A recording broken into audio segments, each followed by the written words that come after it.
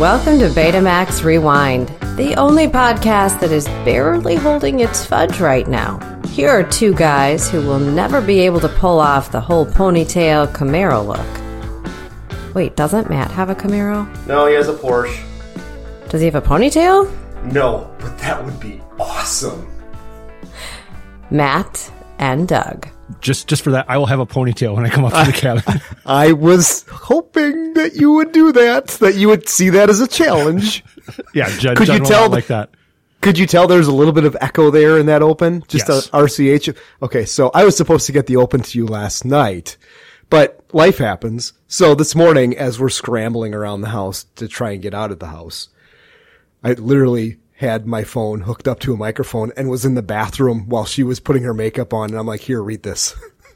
Yeah, there's one of the canned clips that I have later. There's some background noise, and I'll explain why when we get to that, if I remember to bring it. And you might want to turn down your mic just in RCH as we get started. Just a smidge. Oh, okay. And now it's time for podcast housekeeping. All right, my week. I'll go first. We talked a little bit about Rich Little, the man of 1,000 voices, and that I had seen Rich Little in Las Vegas. My dad took me there, and I said it was Susan Day that opened for him. Yes. It was not. Okay. It was Susan Anton. It took me fucking forever to try and figure that out. I'm typing in female artists of the 70s, of the 80s. I don't know where I texted my brother. He's like, I don't even remember. Was it Dolly Parton? I'm like, no, Dolly Parton would not have opened for Rich Little. And I remembered a couple of things about that show. I remember I was able to figure out what year it was because I remember him talking about Cary Grant just passing. And my dad would always take us on vacations in February because that was when he would have an out of state, like, what's the kind of show that you go to look at other businesses and see Burlesque? What everybody else in the industry is doing? Trade show. But it was for a trade show. Was called Armco. And it had to do with metal buildings because early on in the days of his construction company, they did a lot of metal buildings. So he would take us to these trade shows and he would go do whatever it was in the morning. And my, brother and sister and I were left to our own devices until the afternoon, and then we would go do something as a family for a couple of days after that trade show was ended. So he had taken us to San Diego. We drove up to LA. We drove up to... Was that when you got out of the car? The Sequoia National Forest, and I locked the door, yeah. the keys in the car. Yes. And then later on in that trip, as we're driving across Death Valley, I told him I wasn't having a good time. And he said, fuck you and the horse you rode in on. Yeah, all these great memories, Matt. Thanks. And then we went to Las Vegas and we saw Susan Anton open up for Rich Little, and it was in February. And I remember she said, does anybody have a birthday? And it was February 14th. And my dad pointed to me and she dedicated one of her songs to me. Oh. But so I knew that what year that was because he had mentioned that Cary Grant had just passed in November and that was February. And he did an impression of Cary Grant. Cary Grant. Well, Frank and I we made a wonderful picture together. Sorry, it took me so long to get to that clip. Sorry. Honestly, I could not even tell you if that sounds like Cary Grant. I have no idea. It does. So last week I had talked about it and then I forgot to actually mention it at the end, but I went to the theater to see Fast X. Mm-hmm. And so you're a comic book guy, not as big as some people, but you've seen probably all the MCU films.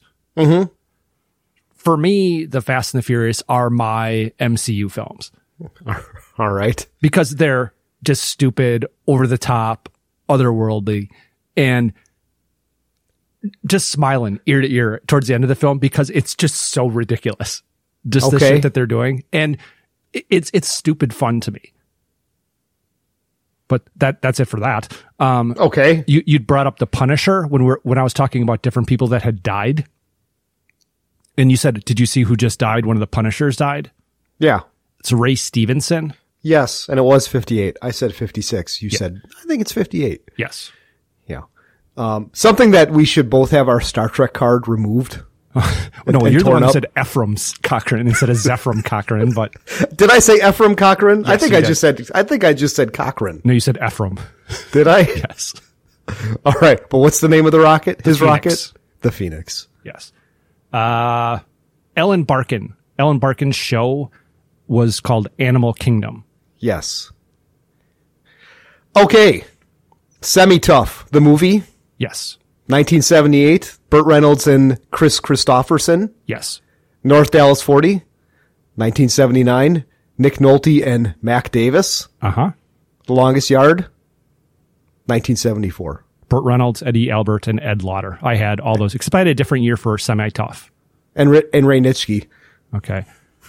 You don't have Hulu, right? No. I've been watching, I mentioned last week how I've been watching some stuff on Hulu and have to watch the commercials. Mm-hmm. There's only 2 commercials that they have, and they play them every commercial break. Oh, that sucks. And they're for HIV medication. So that's helpful. And then they're also for a car app so that you can buy a car. But it's just ridiculous. That's the only 2 ads I've seen watching like 15 hours of Hulu. All right. The little person that was in, or I guess I should call him the big little person that was in Buckaroo Banzai. I said he was in Twin Peaks, and he talked this way. When you see me again, it's gonna be me. Backmasking. Speaking backwards. Yes. I kind of figured that's what that meant. William Traylor. Does that name mean anything to you? No. He played Mr. Underhill. Okay. He also was in Buckaroo Banzai. Oh, all right. So he was the general, right? Yes. And he also was in The Man with Two Brains, which we talked about last week. Ah, right. Patrick Swayze. Was it you or I that said Patrick Swayze was in MASH? It was me. And I said, yeah, he was angry. Well, do you know why he was angry? No, I do not. Well, I'll let Hawkeye tell you. Can't you guys ever give anybody a straight answer? What the hell is this all about? We're not sure. We think you may have leukemia.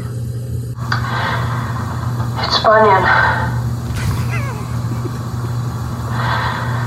There were no survivors. Okay. I was wondering if you're going to... He doesn't, he never says it's spun into the Sea of Japan. He just says it's spun in. No, he says Sea of Japan immediately before what he just said. Okay. Colonel Henry Blake's plane was shot down over the Sea of Japan. It spun in. There were no survivors. All right. I'm getting it on a t-shirt. Are you really? Probably. Malcolm in the Middle's mom is Jane Kazmarek. All right. During our Secret of My Success podcast, we'd made mention of Michael J. Fox's affliction, and we've talked about it since then. And I think both of us felt a little bit bad that we were picking on the poor guy because of his Parkinson's. Mm-hmm. Well, it turns out that he kind of makes fun of himself with his Parkinson's. And I got to lead into this clip. So this is from Curb Your Enthusiasm. And Larry David is at Michael J. Fox's apartment. And there's a magazine that Larry David draws a Hitler mustache on. And it turns out that magazine is Michael J. Fox's father-in-law. And his father-in-law was coming over later on. So now he was going to have to throw away the magazine. Can I get you a soda somewhere? Oh, sure, that'd be great. You know, I mean, the thing is, Hitler really ruined that mustache for everybody. Because it's an interesting mustache, and now nobody could wear it, you know. Oh, thanks. Oh, Jesus Christ! What the hell? What? Did you shake that up on purpose? Parkinson's. Okay. Dan Hedaya was indeed Carla's first husband on Cheers. Huh. He appeared in that? 6 episodes. All right. And I have, a couple more things. They were lectroids, not lectoids. I knew it was one or the other. There's 2 clips that we talked about that we did not have. Well, actually, one of them we did have, but you actually referenced how you thought it was a pretty cool saying. Remember, no matter where you go. And I apparently cut off the last part of that. Yeah, there you are. I think Joey sent something to me that said that was from Confucius. All right. And then there's also this one. Hey, man, got a big box of porn for you. Oh. I think the reason I couldn't find it last week was you sent that to me as a blind clip and it was not labeled big box of porn. Oh, so I had all to pull right. it myself. Okay. Do you have anything else? I have nothing else. Okay, LA River movies, because we talked about how at the end of the movie they shot that kind of music video in the LA riverbed. Mm-hmm. And Terminator 2, Grease are the two most prevalent, but it's huge. I mean, there's hundreds of movies that have been actually done there. So yes. Moving on to...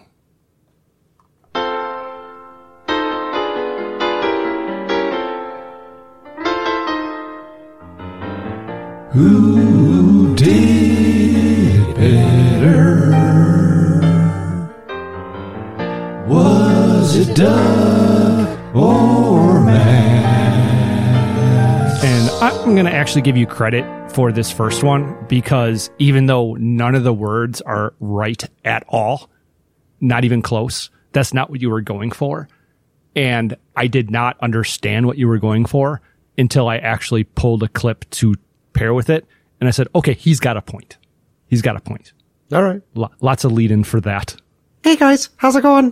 That's how he talks. I think when Gary and I were playing, we had a fair number of players who would play well coming in, but I don't think as many as there is today. Jack Nicklaus. Uh-huh. Which is oddly very similar to your George Lucas. Yeah, I suppose. The next one is me. Wow. Not bad. Uh-huh. Next one is also me.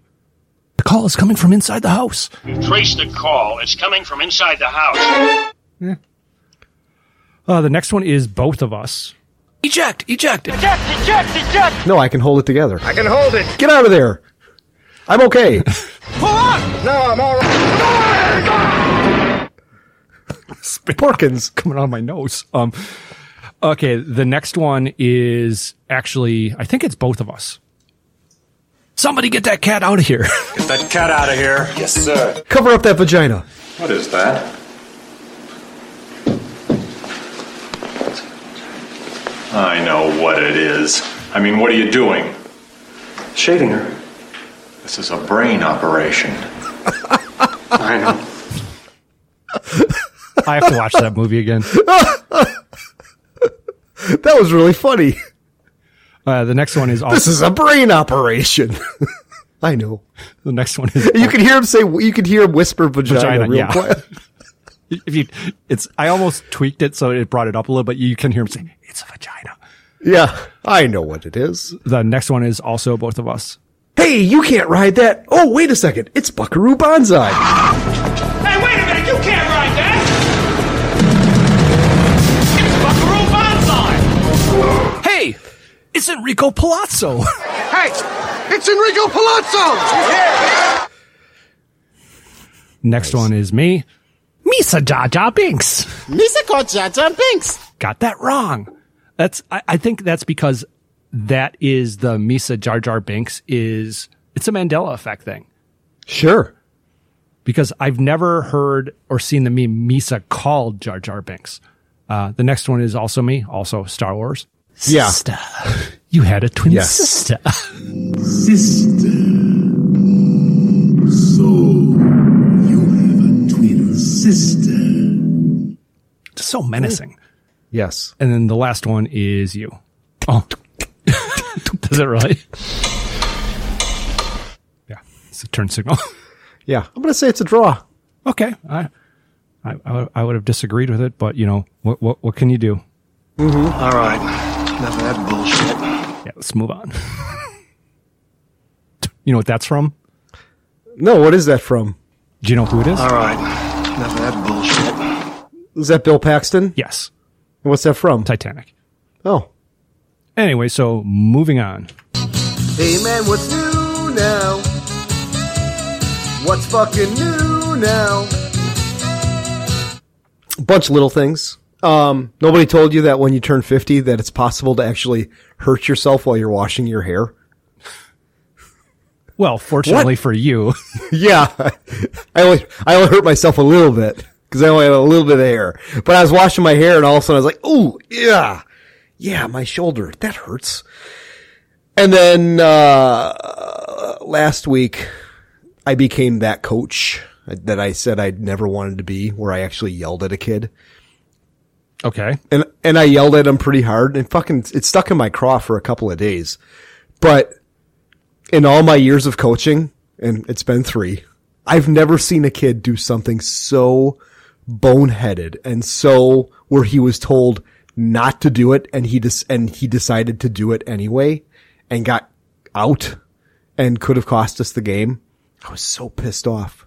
So pissed off.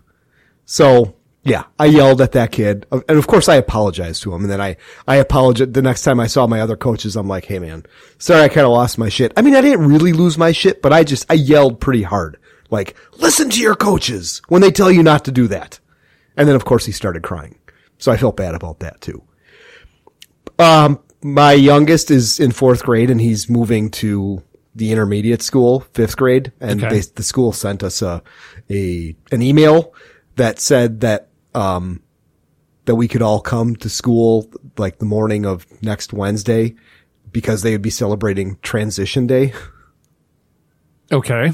And I was like, oh, huh. I not sure if that's the right word to be using right now. I can't think of another word, but you would think with all the hubbubaloo that's going on that would be a word you'd want to try and avoid.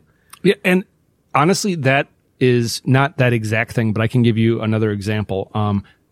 So with my job, there's like a bunch of different meetings I need to have over the course of a couple weeks, because like a 2-week period is called a sprint, and you box all the stuff in there, and then you have these meetings and they're called different things. And one of the things you do is you look at all of the stuff that you have in what's called your backlog, all the things that you want to do eventually.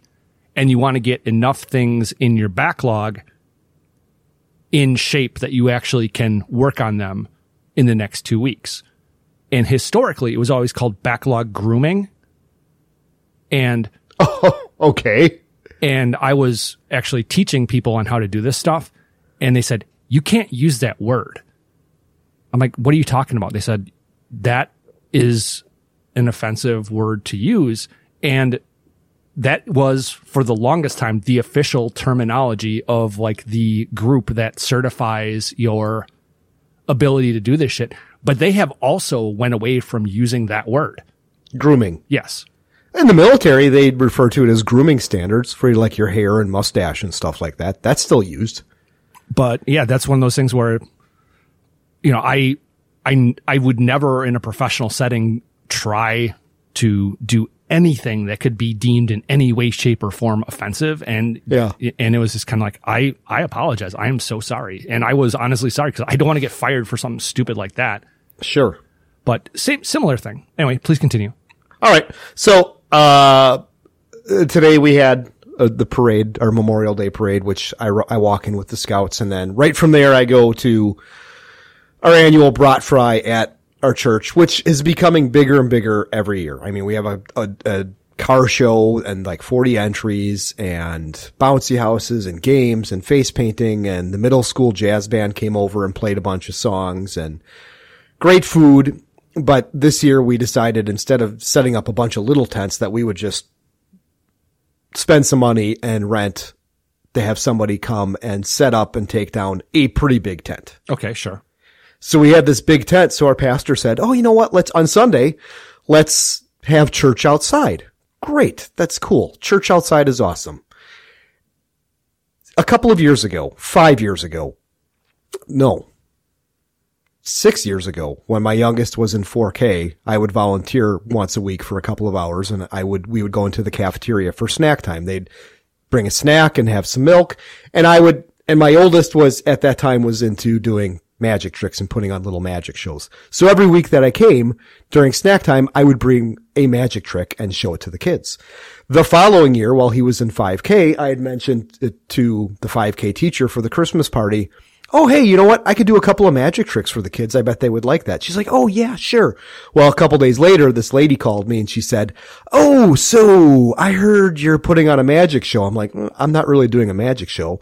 She's like, oh, well, I'm organizing the Christmas party for all 4 5K classes. Do you think you could put it on for all of them?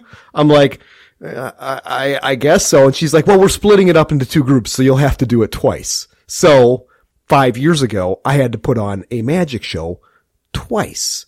And I put on kind of an elaborate show where I had like 12 or 14 tricks with all kinds of sleight of hand. And it's not that difficult to amaze 5 and 6 year olds. Sure. So it was a lot of fun. So then, but at that point I said, I'm retiring from doing magic shows. So because we had this big top, our pastor says, oh yeah, I heard from that mom that you did 2 magic shows, that you do magic tricks. I'm like, yeah. She's like, do you think, during the children's sermon, you could do some magic tricks? I told her, I'm like, look, my bandwidth is really low right now. So let me open up the magic bin and see if I can find a couple, and I'll let you know. Well, I opened up the magic bin and all these memories came flooding back of my oldest doing magic tricks and me doing magic tricks.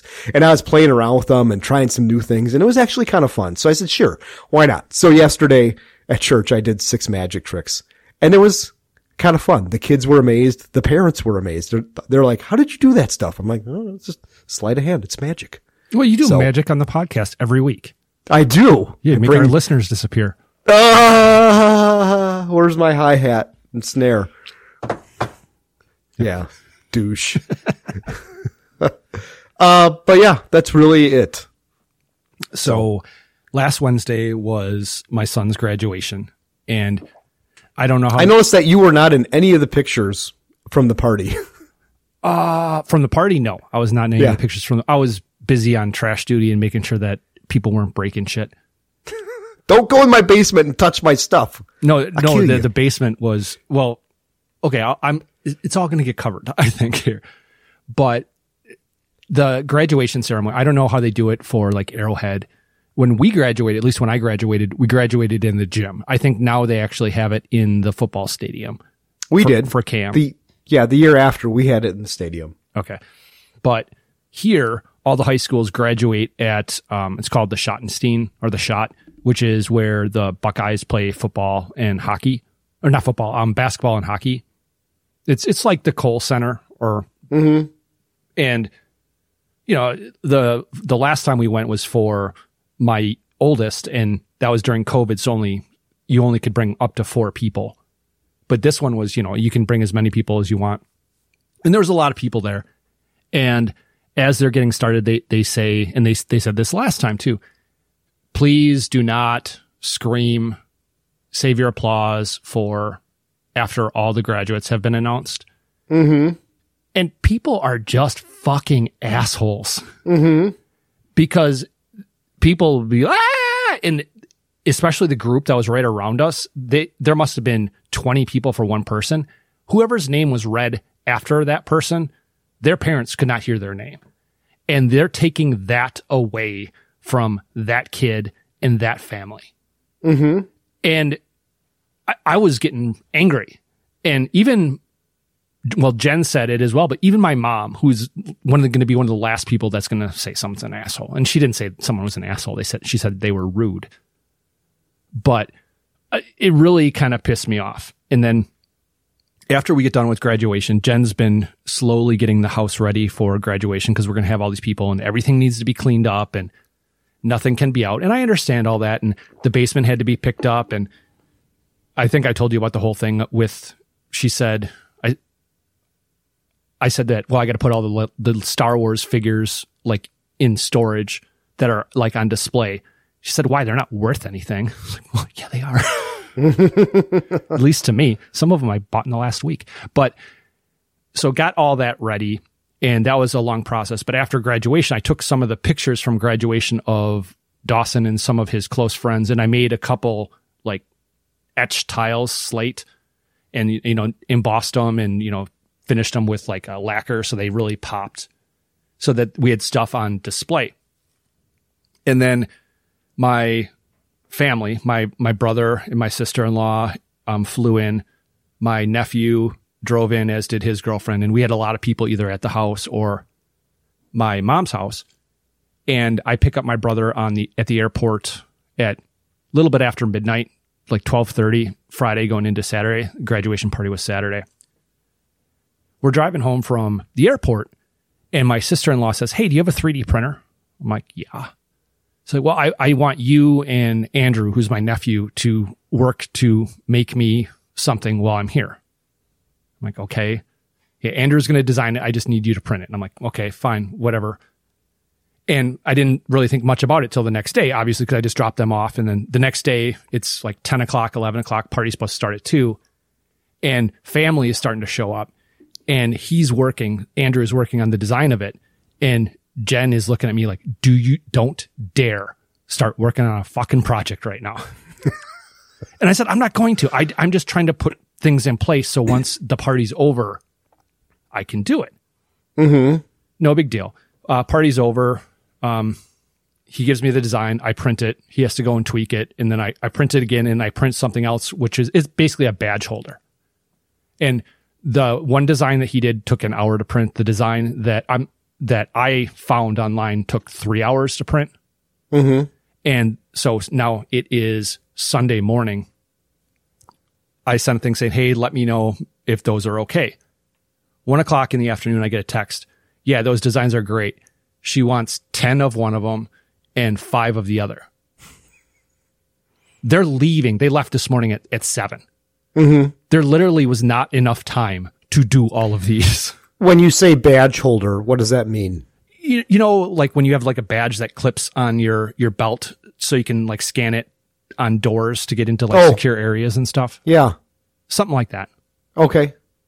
But it reminded me of my kids, where things take time, and you gave me basically 30 hours worth of stuff to do, and I only have 15 hours to do it in. It's literally not possible for me to complete what you want me to complete. Well, just ship it to us at no cost to us. No, what I actually did was I dug a printer that I no longer use out of storage, and I was running 2 at the same time to get them done. Look at the big brain on Matt. But I took him to the airport. Last 2 things. Speaking of Christopher Lloyd from last week's movie, just randomly, Jen last week said that I have Christopher Lloyd hair, and I really need to do something about it. And I think growing a ponytail is not going to be something that's going to meet with approval. Okay. My oldest, the one who just graduated, he has this habit of trying to You mean your youngest? Youngest, yes. I always screw that up. Trying to convince me to buy stuff for him by buying it for myself, because a new Zelda game came out a couple weeks ago for the Switch. And he said, "Are you going to get the new Zelda game?" No. Well, I was thinking, if you're going to get it, there's no reason for both of us to buy it. And I said, "I'm not going to get it." It's like, I don't know. I think you might like it. And then I said, you know what? I'll tell you what, because you know what a Switch is, right? Yeah. It's got the 2 controllers that slide on the sides. Mm-hmm. He lost one of those. Oh, and convenient. And so he's always borrowing my controllers. And I asked him where it was. And he said, "I have no idea." And this was 6 months ago. So I told him, you know what? I'll make you a deal. You find your controller that's missing, I'll buy you Zelda. 6 hours later, he had it. Wow. All he needed to do was actually to get, something that interested him enough to look for it. And it was at his friend's house. Okay, the last thing. Do you know what Jackbox is? No. Do you know what Cards Against Humanity is? Yes. Okay, so Jackbox is kind of a similar thing to Cards Against Humanity that's online, and you can play with people either locally or wherever. Okay. And when family is together, we usually get together and play some Jackbox. And it gets a little bit, rowdy, because I tell dirty jokes, and my brother has like his things like Joe Biden's not really human, really crazy shit. But my son, my youngest, his girlfriend was coming over, and he said, "You cannot be you for playing Jackbox." And some of it is just like trivia. And one of the trivia questions was, what is the second largest rodent in the world? and they give you a bunch of options, and you have to pick one. And if you get it right, you get points. And the correct answer was the North American beaver. And after that, it's like, that's weird. I thought they were extinct. I haven't seen a beaver in years. And he just kind of looks at me, is giving me the shut the fuck up look. And I think the best was, there's, you know what Mad Libs are? Yes. So one of them was a Mad Lib thing. And so other people pick the verbs, nouns, whatever. And one of the things I had to finish was, why did the vibrator cross the road? So somebody picked vibrator as a noun. Mm-hmm. And my answer was, because it was in the chicken. Ah. And I got some points for that. Okay. But anyway, that's it. So ready to move on? I am. Matt and Doug are at it again. Guess that sound and you are awesome. What movie will it be from? I really want to know. I don't know if I would have gotten this one or not. Okay. That's it? That's all you're giving me? Yeah, I'm not sure if I get it or not. Okay. I'd get it on the reveal for sure. Okay. The second, the not the mid reveal, but the actual reveal. I would get it on that. Okay.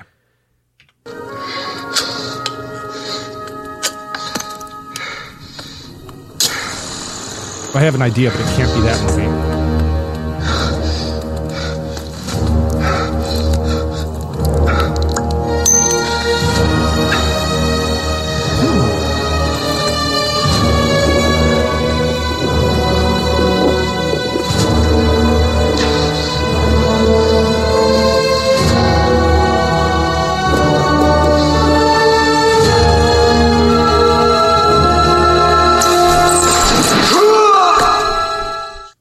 I would have swore this was not a 80s film. I would have thought this was 1990, but I envision a cave. Okay. Gunpowder being removed from a bullet, I believe. Or maybe it was Perhaps. a flare. And somebody basically cauterizing a bullet wound in their chest with a flare, I think. Well, it's actually, there was an arrow or a piece of wood in his side, in his flank. Okay. Which he had to push that out. I was debating whether or not I should have that or this, where he cauterizes, where he pours the gunpowder in the hole and then cauterizes it with fire from the campfire he has. But like, so yes, Rambo 3. Yes, 1988. So you want both of them? Yeah, play the mid reveal. Be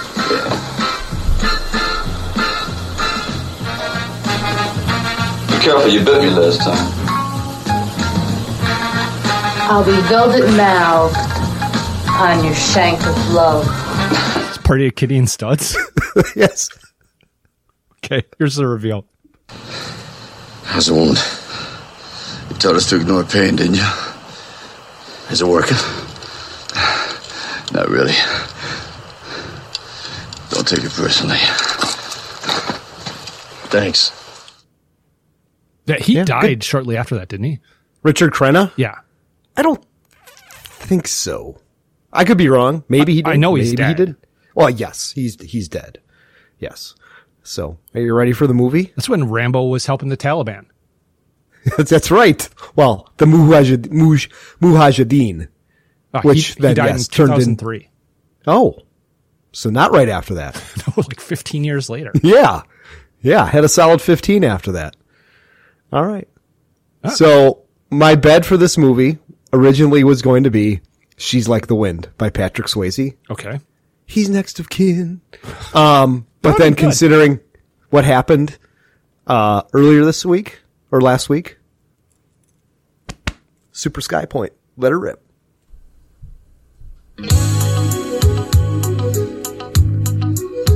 Just trying to remember who died. This is dedicated to Tina.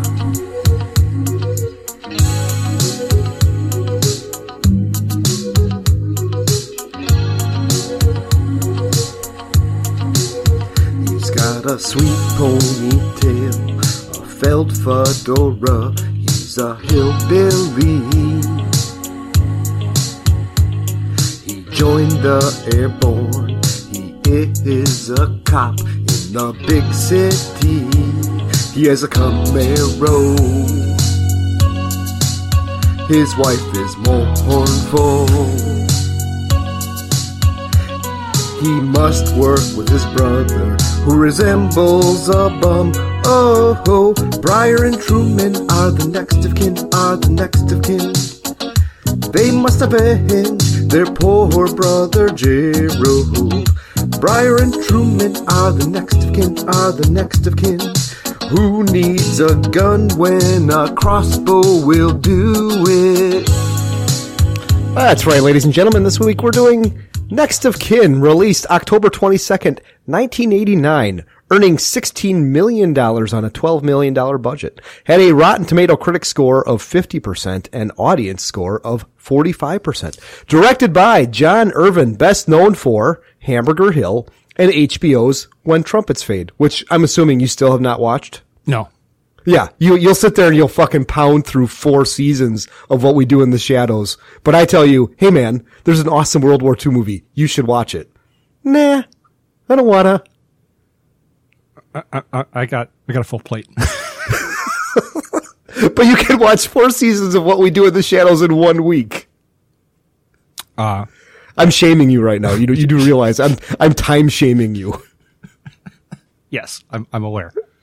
This was the last film that Lorimar filmed before going under, starring Patrick Swayze, best known for Skate Town, USA, Liam Neeson, The Deadpool, Adam Baldwin, DC Cab, Helen Hunt, best known for My Two Dads. Did you realize that tragedy has followed this movie significantly? I saw that. It's like, as I'm looking at the cast, yeah, he's dead. He's dead. He's dead. Yeah. Swayze died in 2009. Neeson's wife ran into a tree while downhill skiing in 2009. Adam Baldwin, related to the other Baldwins, unfortunately. I thought he was a Baldwin brother, but no, they just share the same ancestry that goes back to the 1600s. Okay. I didn't think he was, because there's like 4 of them, I believe. Yes. There's Billy, Alec, Vince, Tommy, Ralph, no, Billy, Alec. Who's the goofy one that's a Bible banger now? Fuck. And then the fat one. Just keep going. I'll have it. All right. Helen Hunt. Well, she turned mournful. Stephen Baldwin, Daniel Baldwin. Okay. There we go. Yeah. So Helen Hunt now is 69. No. Yeah. 59. Is she 59? I think so. She is 11 years younger than Liam Neeson. Okay. Yeah. She was born in 63. So that makes sense. So I'm like, I wonder what she looks like. So I pulled up a clip of her on the Kelly Clarkson show. Yeah. Not good. I can't tell if she's had a lot of plastic surgery or just 0 plastic surgery. No, she's had a ton. She was in a car accident, but she's in this movie called ICU, which is actually pretty decent. Mm-hmm. And she does not look human. All right. She looks like a robot. See, when you said you were going to talk about Helen Hunt, I thought you were going to talk about the picture I sent to you of Helen Hunt. Yeah, she's mournful now. Yeah, I was thinking more you were going to comment on other areas of her. What, her flabby ass? No, the fact that you can actually see labia in that picture. Oh, you can? Yes. All right. Well, that's a picture where like she's a sex therapist and bangs some paralyzed guy or something. Yes. Yeah. All right. Yeah. Let's see. Who else? Ben Stiller, prostate cancer. Andreas Katsoulis had to fight Richard Kimball with only one arm. Yes. He died when he was 60. Bill Paxton died in 2017. And then Ted Levine, tucked his cock in while he was being pursued by the FBI. Okay.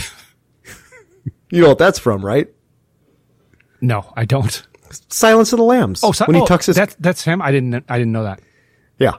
So, had you ever seen this movie? No, I had not. Okay. Kind of like you with Buckaroo Banzai, I had never even seen 1 second of this movie. I think I saw the very, very end of this before. Either that or it was so obvious what was going to happen. But I mean, there was 0 surprise for me at the end what happened. I'm like, yeah, that's obviously going to be what's going to happen. Oh, sure. Of course. I figured that out right away. And I realized that I didn't find this movie by looking up what Helen Hunt had been in. I found this movie after we'd done The Warriors and The Orphans Leader. I said, why, what else has that guy been in? And when I looked him up, Next of Kin. Oh, what's Next of Kin? Who's in that? Oh, Helen Hunt is in that. We're doing Next of Kin. Yeah. And So, do you know what city this is supposed to, not besides Chicago, obviously. Part of it's supposed to be in Chicago. I don't think it was actually filmed in Chicago, but do you know the holler stuff where that was supposed to be taking place? the holler stuff? Yeah, all the hillbilly stuff. Well, in Kentucky. But where in Kentucky? I don't know. Okay. Are you going to tell me? No, I don't know. I was asking. Because there is a city that is mentioned. It's actually shown on the shotgun shells.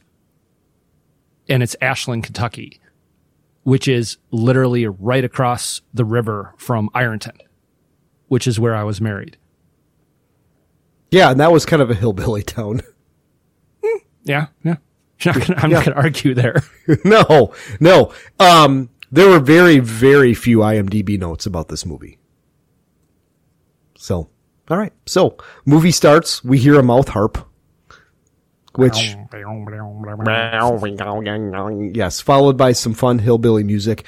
And then the music switches to rock. And, it looks like Chicago. And it's raining. And there's a hotel. It looks like there's a rain machine, honestly. Oh, all right. There's a rain machine. And there's a hotel that has a sign on it that says men only. And Matt says, hey, sign me up. There's two guys in a car talking that this place is a hillbilly heaven. Let's get these guys. No, let's wait for Gates. These are his people. I'm thinking, oh, okay. Well, Gates must be Patrick Swayze. So I look it up. No, Patrick Swayze is Truman. But they call him Gates. He's Truman Gates. Yes. Then Swayze shows up. They call him Truman. And this is what one of the cops says to him. Sorry to take you away from dinner, Truman. What do you got? Goddamn hillbilly wacko tore up two men in a bar. Practically took the head off one guy with a bottle and the other guy was dead before he even hit the floor.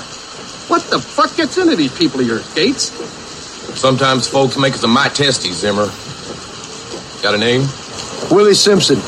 Manager said you might know him. Hey, Gates, I'm going to give you 15 minutes. Then I'm going in there and I'm going to put some hair on the wall. You follow what I'm saying? The Bears. But do you know, the guy who tells Gates what's going on, the guy that fills him in, did you recognize him? No, I did not. Okay.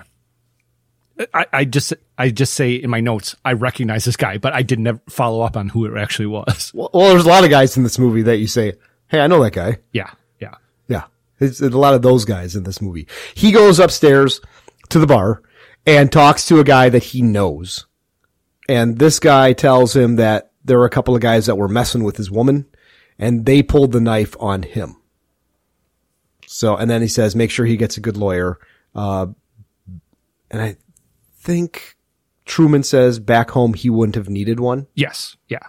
Because you just deal with hillbilly justice. And then we see a dude loading. Go ahead. A question. Yeah. I thought this was a flop house. That does come up.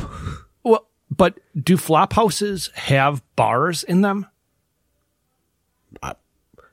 I'm not really familiar with flop houses because I've never lived in one, but it's not outside the realm of possibility. Yeah, and I was waiting for a guy. Got my cheese whiz, boy. Yeah. But then we see a dude loading a double barrel shotgun. Truman is looking for him, comes in and says, hey man, I just want to talk. And this is in my notes. It says, oh, it's the penis tucker from Silence of the Lambs. Okay. Yeah. And where I do believe he gets killed in Heat also in like the bank robbery shootout. Mm-hmm. That everybody raves about. Yes. I think he's the only cop that gets killed in that. So this guy, the guy that Gates is talking to, I call him Gates. I know you call him Truman. I do call him Truman. Where is this guy from? From Kentucky. But he says he's near something. Where is he from near? The Louisville Slugger factory. Hazard. Oh, yeah, Hazard County. I wonder if he knows Bo and Luke. I thought that was Georgia. No, I think it's Kentucky. Because I remember as a kid driving through Kentucky and driving through Hazard County and going, oh, this is where the Dukes live. And Uncle Jesse. Well, of course. And you would miss Cooter. Daisy. Yes, and Cooter. How'd you like to have that nickname? It's worst nicknames to have. But yeah. Gates sits down and the other guy disarms himself and The guy's lip is all busted up and he's smoking a heater. And apparently it all started because he hit a woman after she pissed him off. Okay. I thought the bartender says that they were messing with his woman. No. He's apparently, I don't know. I don't know. But he was a minor. Not like underage, but he worked in a coal mine, which comes up over and over and over again in this movie. But more cops are showing up outside. And I don't think it's actually said what city it is yet, but there's an elevated train. So yes, it does end up being Chicago. Yes. And Truman says, they're coming for you. Let me give you a ride down to the station. But as I flip the pages on my notes. But even before he says that, they talk about the homeland and they talk about ghosts and hunting dogs and ghosts up on the ridge. And Truman says, they're coming for you, Willie. They'll get you. Or you can come with me. You know, we're just a couple of guys from the hills. You got my word. And you know what other movie Patrick Swayze says they're coming for you, Willie? Tu Wong Fu? Ghost. Okay. They're coming for you, Willie. Yeah, did not pull any ghost clips. No, I did not. But the guy says he's not afraid to die. Or he says, I know you're not afraid to die, but this is no place to leave your ghost. And he takes him outside in cuffs. And what happens when he gets him outside? Well, the cop that said, I'm going to give you 2 minutes and I'm going to come in there and put some hair on the wall. 15 minutes. Smacks him. 15 minutes? Was it 15 minutes? Yeah, 15. Smacks him. And Truman gets just a wee bit pissed. Yeah, and he takes him out. And then later, what kind of car? You already mentioned it earlier. I have it written a little bit differently. But what is he driving? I refer to it as an IROC. Yeah, that's what I have. You know, Gates is driving an IROC. We used to call them early 80s white trash mobiles. Okay. But he comes upon Bill Paxton's characters, and what is he doing? His name is Gerald, and he's loading cowboy killers into a cigarette machine. Yeah, cigarette vending machine, and they are brothers. Yeah. Do you remember when you could just go anywhere and just buy a pack of cigarettes out of a fucking machine just by slapping a bunch of quarters in there? Yeah, absolutely. And I remember where there was no stores really that you couldn't buy cigarettes in, like Target. You haven't been able to buy it in Target or CVS. You can't anymore. You still can in Walgreens, but yeah, I mean, you used to be able to get cigarettes literally anywhere, either from a machine or they'd have the little rack up on the wall. Right. But yeah, they're brothers, and apparently Gerald, Paxton's character, flaked on dinner with Truman and his wife. And this is the first time I noticed that Truman has a ponytail. Sometimes he does, sometimes he does not. Does he wear it down? Mm-hmm. Yeah. Is he wearing his felt fedora in this scene? You know, the fedora is a hard thing to pull off in the big city. It sure is. Yeah, I have a fedora, and the only reason why I have a fedora is because I went as Indiana Jones one year for Halloween. Mm-hmm. And I've thought about, I wonder if I could pull this off, just out in public. No, I don't think I could. I think I'm a ball cap guy. I know friend of show Dan wears like this small, like the hat that Frank Sinatra would wear, trilby, but it's like straw or like wicker kind of. Okay. And he can pull it off. He can pull that hat off. I would not be able to pull that hat off. Kanga? It's not a Kanga. Yeah. You know, like the kind of hat that Frank Sinatra I know what you're would talking wear. about. Yeah. I think that's a trilby. Is it a trilby? Yeah. A trilby is big for like the internet warrior guy, where it's like, tip of the hat, ma'am. But my dad gave me a leather cowboy hat one year for Christmas, and which I have. And I've tried wearing it a couple of times, and it just, first of all, I don't like the feel of it. And it looks awkward on me. I wear a leather cowboy hat all the time. Do you? Yeah. Never outside the house, but. Is it black? Yeah. Black leather with some studs on it. Does it have a little like pull down rope that holds a red rubber ball? No. It's just got a regular drawstring, all right, to keep it on. Okay. But somebody wants Gerald to go back to I call it the holler, back home. Yeah, Briar. And he's like, I'm in between you. And he tells Truman that once he earns enough money, he's going home. Yeah. What does he need enough money for? A train ride? No, a truck. Oh, a truck? As soon as he saves enough money for a truck, he's gone. And I'm thinking, I wouldn't want to live in Chicago either. I wouldn't necessarily want to pick where he wants to go to, but I would not want to live in Chicago. Yeah. But the next scene, where is Truman now? He's at a church, and there's some sort of concert, some string quartet concert. And there's Helen Hunt. I'm like, okay, is this his wife? No, is it's Lily Sobieski. Oh, yes, because that's who looks like Helen Hunt. Right. But I said, is this his daughter or his wife? And that becomes a running joke in my notes. All right. She's playing the violin. After the little concert, she asks about Gerald. Truman says, well, he got another letter from Breyer, and then they kiss. Oh, okay. Well, it's his wife or his girlfriend. Well, I still ask, is this his daughter or his wife? Okay. Not the way they kissed. Well, okay. They're from Kentucky. He's from Kentucky. Yeah. All right. Now we're at a restaurant. Adam Baldwin is there. His name is Joey, and he shows up, and there's a guy at a table, and here it says, oh, it's the one-armed man from Fugitive. And then my next part of my note says, holy shit, it's Ben Stiller. Yeah, it's, what is it? William Sykes? It's something Sykes is his name. In The Fugitive. I don't know. Frederick Sykes. Is it Frederick Sykes? Yes. All right. The one-armed man from The Fugitive introduces Stiller to Joey as his son and says, well, he can learn from you. He wants to work for Papa. Yeah, I had this totally wrong for the first half of the film. Okay. I thought that Joey and Lawrence were half-brothers. They are not. No, they are not. Joey is just like his number two. Yeah. So wouldn't he already have met the kid?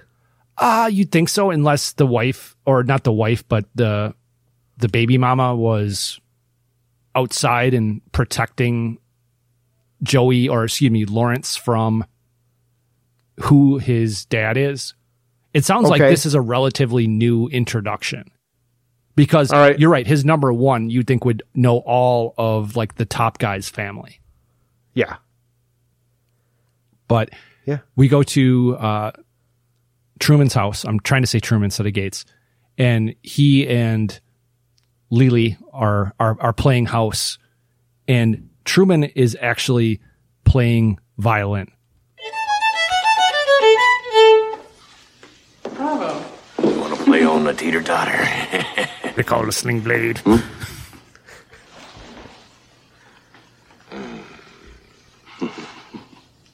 Love you.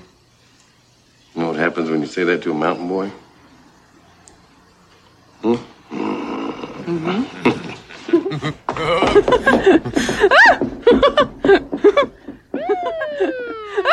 Once again, is it his wife or his daughter? Well, let's roll the clock back on that a little bit. He's shirtless. And my first thought was, I bet he's wearing some like super tight bikini cut undies that are like black and gray striped. Like that's something Matt would wear back in high school. No, Patrick Swayze, as we know from other, that's right. He's not an underwear guy. That's right. He wears the tighty whities, doesn't he? No, he doesn't wear underwear at all. He doesn't? No, in Roadhouse, because that was the whole thing. I didn't have to take him underwear shopping because he doesn't wear underwear. Oh, when he rolls out of bed and the girl from the bar is there, he sleeps naked. Doesn't mean he doesn't wear underwear. No, but when he fucks the girl later, he just takes his jeans down. And he doesn't have any underwear on. Yeah, that would make me so nervous that I'd get my cock stuck in the zipper. There's like no protective barrier there. It hurts. Yeah, I'm sure it does. He gooses her as he chases her up the stairs. Yeah. There are sirens a lot in this film. There's a lot of background sirens throughout this film, even in places where it doesn't make sense that they are. I don't know if they're using them to transition from scene to scene. I don't know. It is Chicago. But now we're with Joey in a car and they're following a truck and he says, let's teach these punks a lesson. And who's Gerald driving the is truck? in the, yeah. Gerald is driving, and he's got a partner. We don't have his name yet, I don't think. No, but it's Jenkins. But yes, and this guy he was the only thing I recognize him from is Hamburger Hill. He was like the first guy in the platoon to get killed on Hamburger Hill. So, but what are they talking about? What are Gerald and Jenkins talking about? I don't know. They're talking about music. And Gerald is making fun of rap music, and he calls it rat music. Oh, yeah. Okay. Sure. But the mob guys, which is Lawrence and Joey, they hit the siren. Apparently, they're pretending they're cops. Right. That's no cop. It's a hit. And it turns into a car chase. They drive through a homeless encampment with a shit ton of hubcaps. At first, I thought it was a homeless place, but then with all of the hubcaps, it had to be a junkyard, I thought. Okay. All right. Maybe. But they box him into a garbage pile. Gerald's partner, bails. Some guys grab Gerald and toss him into the empty truck. Yeah, into the back of the truck. Yeah. And Joey goes and gets Lawrence, Ben Stiller's character, and he says, come on, I'm going to show you how to negotiate. Joey works him over, Gerald tries pulling a knife out of his boot, and Joey puts it in his pocket, and then this ensues. Oh, I can't believe I forgot that. There's a knife in my boot. It's actually, there's a snake in my boot, but. Oh. But, is this the hillbilly thing? Yeah. Did you bleep it out? No, I did not. Okay. And this reminded me of something else, which I don't know if I should play or not, but listen to this clip, and there's another very, very famous scene that this is very similar to.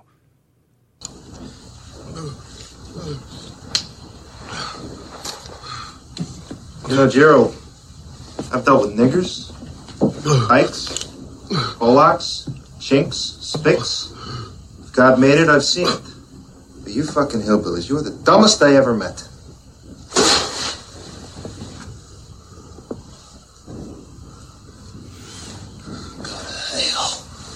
You know, Gerald, I gotta hand it to you. You got balls. Stupid as shit, but major balls. Hey, what are you doing? That's it, man. It's game over, man. It's game over. What the fuck are we gonna do now? What are we gonna do? But we missed it. The whole knife thing is You tell me where the nuclear vessels are? Yeah. This film has probably close to half a dozen Chekhov's guns. Sure. I think all of them pay off at some point. All right. But the guy that jumped off out of the truck. Hold on. So what was the scene? What was the movie that I'm was sorry. the other scene? Was it Full Metal Jacket? Yeah, it was. There is no racial bigotry here. Yeah, I don't need to let the rest of that play out, but yeah. No? It's kind of the same thing where if you hate everybody, you hate nobody, or it lessens it a little bit, I guess. All right. Because it's not really, it's a racist dialogue, but it's not a racist sentiment. It is just, you hate everybody that is not you. Okay. But it was definitely Full Metal Jacket, and he talks about there's no racial bigotry here, and then he names off how all the different, racial epithets, and you're all equally worthless to me. Yes. But the guy that jumped out of the truck, runs down the train tracks. And the next day, the Iraq pulls up to the scene, just parks in the middle of the street. Yeah, and a detective tells Truman what happened. And you don't have a clip here, do you? No, I do not. Okay, but he says a company asked for a machine to be removed, and then we go to the. And at this point, I don't know why they did this. Right. I have no idea why they chased this truck down and why they killed Gerald. No idea whatsoever. Right. But at the bad guy place, Joey is defending his actions to the boss, and he says, how the hell was I supposed to know that his brother was a cop? How many hillbillies have cop brothers? Yeah. It was clean, and we got what we wanted. I'm like, what did they get? I don't know. But there's another guy there. I call him the consigliere, the lawyer. So do you know who he is? No. He's the one that tried delivering the bribe to Elliot Ness in The Untouchables. Okay. Yeah. Real weaselly looking guy. And what is the mob guy's name? Isabella. What do they call him though? Papa John. Yeah, which is weird because we have his pizza stuff here. I can't get Papa John's here where I live. Oh, we get him here, but he dismisses. Does it still come with the banana pepper? Yes, it does. Does it still come with the garlic sauce? Dipping sauce? Yes. Yeah. When I went to UW Milwaukee, one of my 18 years of college, we would get Papa John's, and that was the best. I like Papa John's. I like it. I like the pepper too. Mm-hmm. So do I. But Papa John dismisses the consigliere, and then they're talking. He says, "You shot him in cold blood." Well, did Lawrence tell you that? I was just following directions. I gave you 2 instructions: teach him the business and take care of him. And then Joey hands Isabella Gerald's knife. Right, and then Isabella thanks him, and we're back in Kentucky for the funeral, and I was wondering about this with a plane, or in this case a train. Is it a regular coffin that you ship the body with, or do you get the coffin where the funeral's going to be? I don't know, but I've never shipped a dead body anywhere by train. Okay, so I don't know. But Truman and Lily Sobieski, last time I called her that, get off the train, and we find out her name is Jessie. Yes. And he says to her, "You better wait. The locals aren't good with strangers." And she says, "I'm your wife and your daughter." And he says, "I'm talking about me, not you." Yeah. And he walks up to the group, and it's Grandpa and Briar and a bunch of other dudes. And Briar is played by Liam Neeson. He had the vanity credit too, which I did not think that he was that big of an actor at this point. All right. Do you know what the vanity credit is? No. So you have like the top billing, whoever is the first person in the credits, and the vanity credit is the last credit. Oh, really? Yes.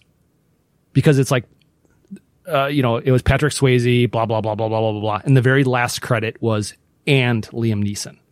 Oh, I did not realize that. I mean, I noticed that. I've seen that sometimes, like with Hal Holden. Yeah. But it's cousin, uncle, Truman, and Snake. I'm assuming Snake is the snake guy. Yeah, I think so. He likes his snakes, doesn't he? Briar notices Hunt. Oh, what you got there? And they take the casket off the train and drive it back in the back of a pickup. And then we hear a church hymn, which fades into a bunch of people, I'm assuming all family members, singing that same song. In a bedroom over the coffin. Gerald's coffin. I thought it was more of a sitting room than a bedroom. Was it a sitting room? All right. But right before they get to the sitting room, I paused it, and it really, the scenery, just the roads, it really reminded me of the roads the last 10 miles or so to the Shangri-La. Yeah, it does, doesn't it? Just the look and feel of it. But a couple other things. There's a woman that's feeding a horse. There's a Mountain Dew sign. There's no sign of a Pepsi machine, though. And then they're singing around the coffin, and the mom, I'm assuming it's the mom, puts a picture on the coffin, and then they're all in the kitchen, and Jesse drops a bunch of silverware. Yeah. And that's Helen Hunt drops silverware, and then Briar thanks her for taking care of Gerald. Make him that feel didn't at pay home. off. Yeah. Right. But so you look at the house, and you can see this anywhere when you go to, whether it be an inner city or out in the burbs, where you have a house where the paint is just flaking off, and you can tell that no real maintenance has been done on it in forever. But Jessie is walking outside, and she has a major case of bedhead, and someone asks her about how her and Truman met. How'd you and Truman meet? At a church? Truman in church? Actually, he was investigating a robbery. Truman says you play the fiddle. Mm-hmm. I teach violin. You know where it is, aren't you? Would you? Now? Why, sure. While we were waiting. Sure. Wait, can I have that? Sorry. That's For all what? right. I accidentally I hit the wrong thing. So hold on one second. I apologize. I'll just put it back to where it was. How'd you and Truman meet? Because so this way you can actually hear someone brings her out a violin, or as they call it, I think, a fiddle. Mm-hmm.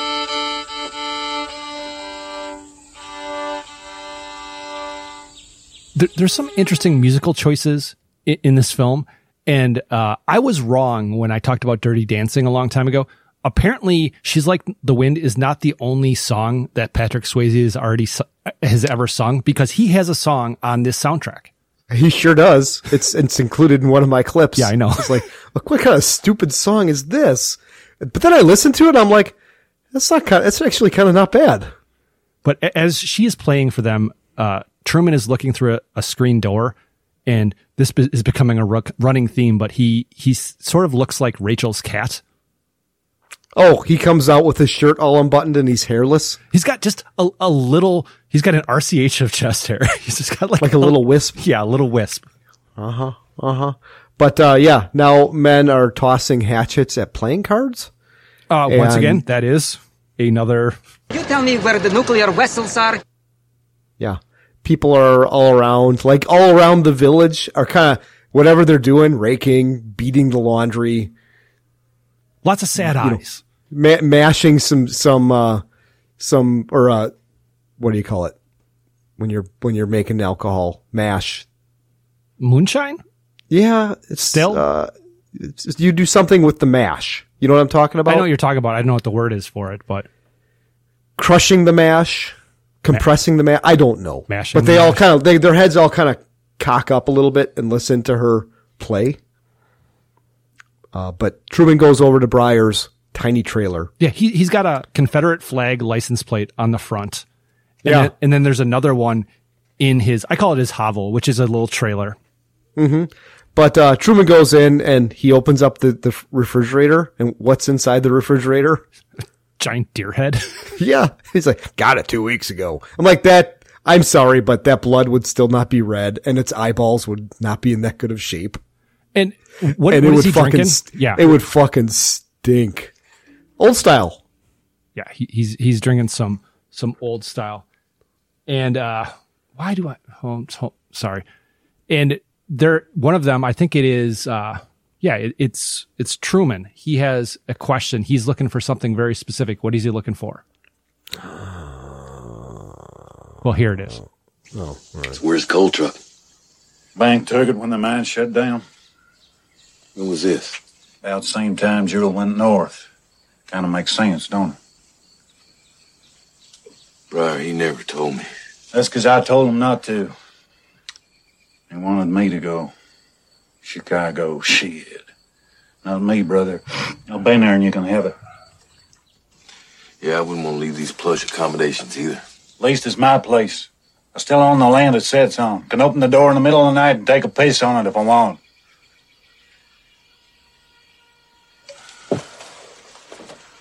Don't worry about paying for the funeral. I'll take care of it. Is that what you come down here to talk to me about? Paying for his funeral? No, it ain't. God damn it, Breyer, you act like it don't bother me about Gerald. Don't you think I ask myself 10, 100 times a day what I could have done to stop it? You tell me what I could have done. It ain't what you could have done. It's what's got to be done. Breyer. And I can only protect you. I can't fight a war for you. But his accent doesn't quite work here. Because you don't think so? He's an Irish guy trying to do a Kentucky drawl. And I don't think it's obvious that something's not right there. All right. I think he's okay. I think he does all right. But Truman is talking to Jesse. He asks how she's doing. Better. And there's a kid that is shooting a bow and arrow. Mm-hmm. And the kid says, your daddy said you used to be pretty good with a bow before you went to the city and forgot everything, which is, once again... You tell me where the nuclear vessels are? And yeah, Jesse defends him. What and name does she drop to the kid? He says that Gates was just like somebody. Robin Hood? William Tell. Oh, William Tell. With the apple on the head. And the kid says, who the fuck is that? Yeah. Show us. And he does. He does a pretty good shot. And then it's the kid's turn. And Truman congratulates him. He's like, you got a 10-point buck. And the kid says, no, I killed the man that shot Gerald. And do you know who this kid is? No. This is Breyer's kid. Oh, is it? Yeah. And in a deleted scene, he and Breyer and Truman actually talk because Truman has some concerns about the kid and what he's going to do. Oh. The boy is dangerous. They all sense it. Why can't you? His fate is uncertain. He's not dangerous.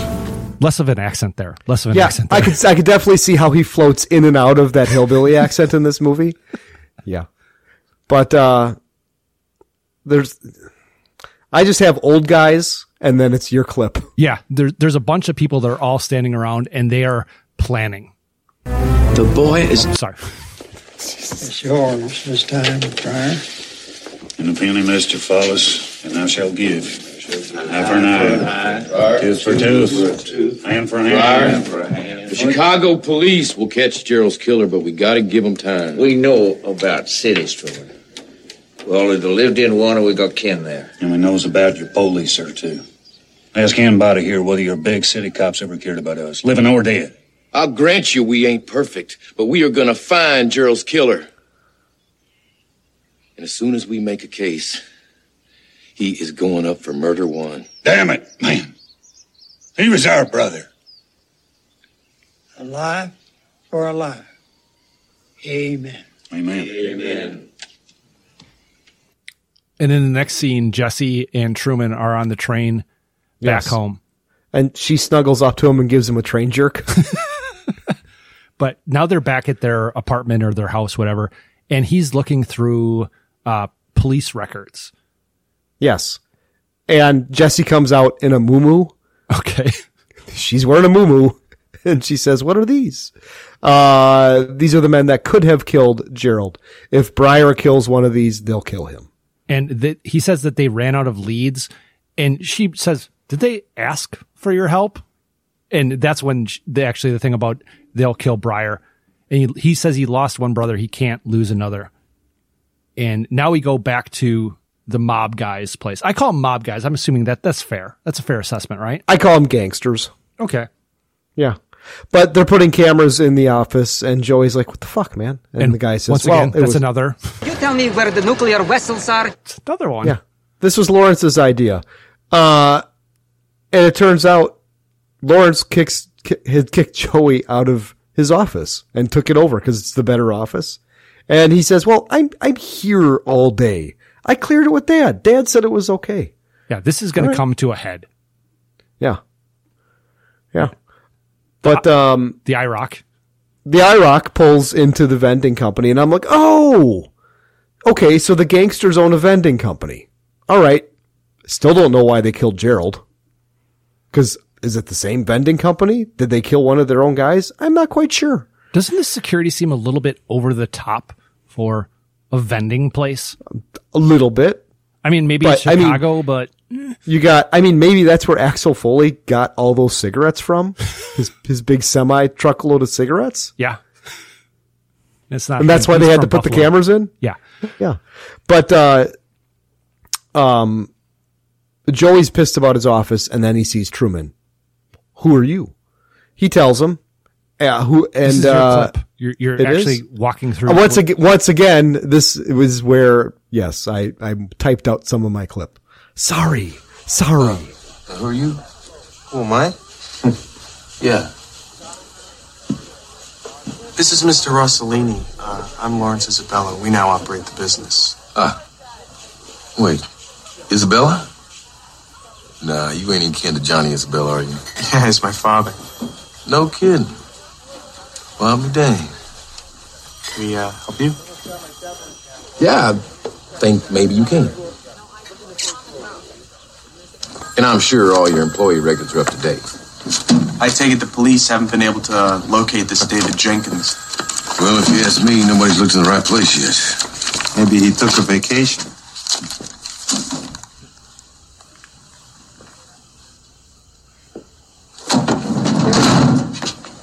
Well, I appreciate your help, Mr. Isabella. Yeah. Did you find what you were looking for? I don't know yet. We'll see, won't we? Is he just baiting him? I'm not quite sure. But then Joey asks Lawrence after Truman leaves, do you think he knows where Jenkins is? Well, I gave you a way to find out. Like, yeah, I gave you a way to find out. So the IROC pulls out and Joey follows. Doesn't do a very good job of following. I mean, they're like, what, 200 feet behind him? Yeah, if that. They're following in a town car. And Truman knows he has a tail and he's just smiling. And yeah, one of them, I think it's probably Lawrence, says he's taking us to the projects. Mm-hmm. No, Lawrence isn't with them. Oh, is it Joey? It's just Joey, and the driver is the orphan gang leader from the Warriors. The goofy looking guy? Yeah. Yeah, but no shit. Keep following him. And then Truman pulls up to a building and runs in. And then Joey and his cronies follow him in, and they come upon a little kid. And they ask him, what do they ask him if he saw it, what the kid saw? Have you seen a white guy? It's like, hey, asshole, don't be so racist. Kid says 152 and smiles and then walks away. Mm-hmm. Holding up some money in his hand. One small problem. There's no 152. And then they look down and they go, hey, that's our car. And it's getting stripped. Yeah, that thing gets stripped in a hurry, like from a NASCAR team. Yeah. And they run down and the IROC takes off. Yeah, he's just smiling as he peels out. And the bad guys, the guys that just got their car stripped, they're just open carrying. Which they sure are. I mean, in Chicago, you can't even. No. Yeah, you can't even conceal carry in Chicago. But now we see Breyer. He's in a truck and he's driving into the city, and they actually show at that time the Sears Tower. Now I think it's the Willis Tower. Mm-hmm. And Breyer, what you talking about, Willis? Yeah, Breyer's checking out a flop house. And how do we know it's a flop house? It's in the clip. It should be in the clip that you pulled. Okay, but the clip comes in just a second. But there's rules: no women allowed, no guests after 10, no cooking in rooms, keep TV room clean. And Breyer says, "Sounds like a fun place." $65 a month, $42 a week, $650 a day, cash up in front, no cash, no flop. There you go. Well, used to pay only $25 for a whole month's rent back home. Yeah, well, friend, you're in Chicago now, so, you better get used to those high prices. How often does a train go by? So often you won't even notice it. Yeah. What's that from? Blues Brothers. Oh, all right. Did you recognize the guy? Brain. What's his? He's from Tango and Cash. Yeah, it's Brain. He's also the guy that gave up Bonnie and Clyde in the Warren Beatty version of Bonnie and Clyde. Yeah, I've never seen it. You've never seen it? Nope.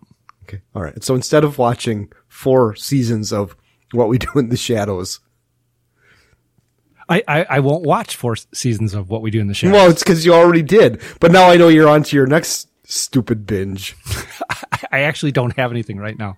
Okay. But that night, Breyer is going up to a fence with razor wire, and he cuts the bolt on the fence. And yeah. The trick he does on the dogs is actually kind of cool. It's pretty cool. The dogs come at him. There's a sign right there that says, beware of dog. He just basically opens the door. They run out the door, and then he just closes it behind them. Yeah. And then Lawrence is walking out to his Corvette. Yes, and immediately it's like, oh, he's driving the Corvette. Must be a douchebag. But the next day, the IROC pulls up in front of a social club, and he goes in, and he's looking for the one-armed man. Yeah. A bunch of old farts playing cards and pool. Yes. Do you guys have not Lions Club, but what's the other one? It's similar to the Lions. Kiwanis. Do you have any of those clubs that Rotary are just like social clubs and people are always gambling in there? No, I don't think so. Is what I know about the Lions Club and the Rotary and Kiwanis is, with the exception of the Lions Club here where we live, they don't have a building. They have their meetings at like a back room of a restaurant. Yeah, because I know here that there are some of those places that they're social clubs and they have gambling and stuff like that. Oh, all right. But he comes in, he goes, "Howdy, I need to talk to Johnny Isabella. Heard this was his club." And he asks them, "Are you guys gambling?" Well, there's no money on the table. But he goes to a table and there's a sheet of paper that basically it's like a ledger sheet. Tally sheet, sure. Yes. And he says, "Hey, who's Vinny? He's doing pretty good." He's looking for the answer, and as he's not getting any answer, he's tearing up the sheet of paper. And obviously the guy who is Vinny is looking on like, "Oh, man, I was doing really good." Yeah, but he just throws it on the ground. He can tape it back together. Sure. But Isabella comes out and says, "I'm Johnny Isabella." And then I believe you have a clip here. Well, actually, I have two. The first thing is Gates asks if he knows why he's there. Well, hell yes, I have a prosthetic arm. I must have murdered his wife, right? Come on, give me a break, will you? Well, but he's also cooking, and he asks what's going on. So what can I do for you? My name is Truman Gates. I'm the brother of the North Side employee who was killed the night of August the 8th, 1 week before you took over the company. Sorry, I didn't know anything about anyone getting killed. As for my taking over Northside, it's no big secret. I've been after George Miller for 5 years, let me buy him out. It was a good deal for both of us, too. Needs oregano. You know, you should check with George about all that. But as for murder in a truck... I didn't say anything about a truck. Dun, dun, dun. Must have read about it. Something, I really don't remember. If you're insinuating that I had your brother killed, let me make something clear. I don't operate that way. I mean, to you, I may look like Al Capone or God knows who, I don't know. I'm a businessman. Like any other businessman, no better, no worse. And I'll tell you something else. I don't need to go around killing people to get what I want. Let me tell you a story, Mr. Isabella. Years ago, one of my uncles was shot and killed. His wife was pregnant at the time, and she saw it happen. But when the sheriff asked her who did it, she just pointed here and said he knows. And someday he'll settle it.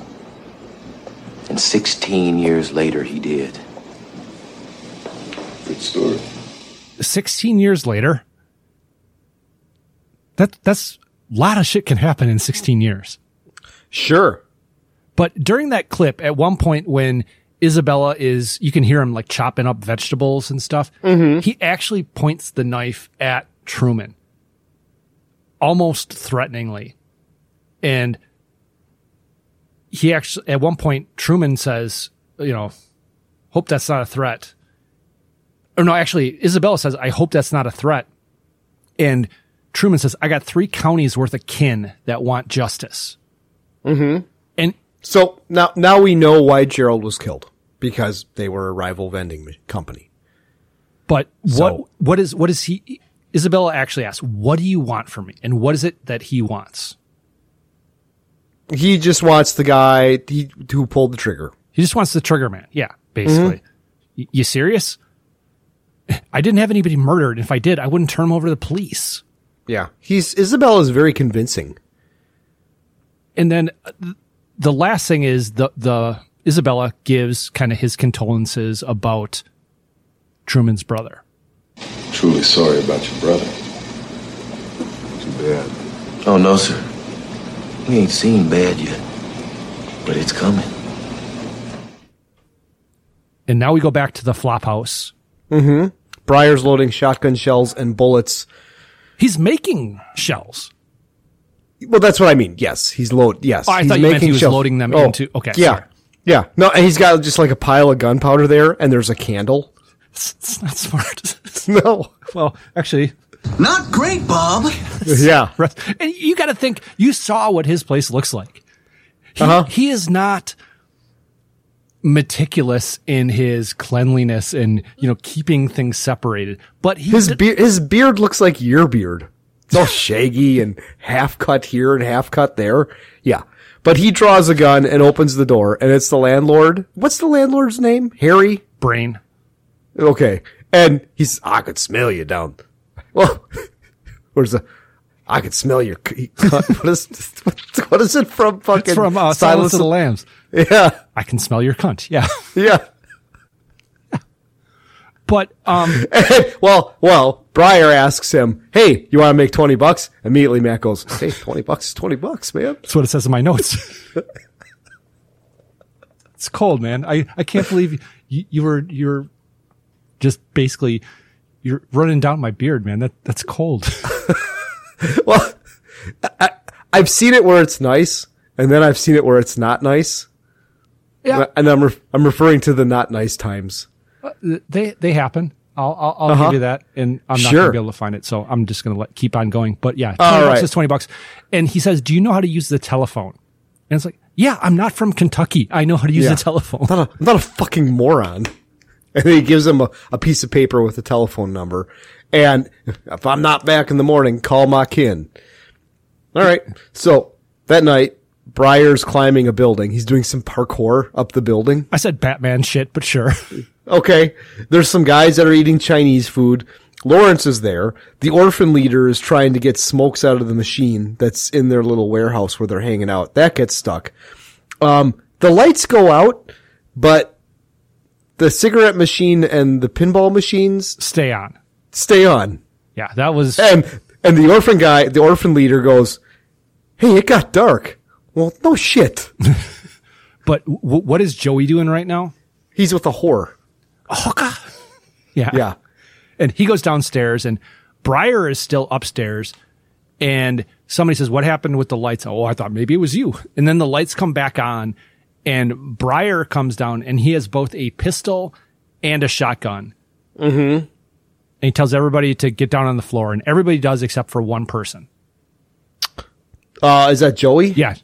Joey says he does not get on the floor. And he says, "Do you know who you're fucking with?" And Breyer says, "That's why I'm here." Yeah. I want the man who killed my brother. Yeah. And Joey One guy Yeah. One guy goes for his gun, and instead of shooting that guy, he shoots like the video poker machine. Then he shoots the Chinese food, then the pinball machines, then the water cooler. And when he shoots the water cooler, that's when Joey gets really pissed. And Joey says, "Nobody knows anything about your brother." And then the whore comes down and she says, "I said nothing kinky." Yeah. I called the cops. And sirens are going off as Breyer gives a warning, but Joey isn't buying it. Fair warning, boys. Till I found out who killed my brother, working around here is just gonna be no fun at all. No, they won't. What, you think you're some kind of Jedi waving your hand around like that? I'm a Toydarian. My tricks don't work on me. Yeah. Just ruin everything, this one. Yeah, everything? That's great. But a bunch of the pinball machines got shot. Pinball machines are worth fucking bank. I mean, maybe they weren't back then, but easily he shoots about $15,000 worth of pinball machines just by shooting 3 machines. Yeah. Yeah. You're not recovering that machine once it's been shot by a shotgun. The next morning, Isabella is there, and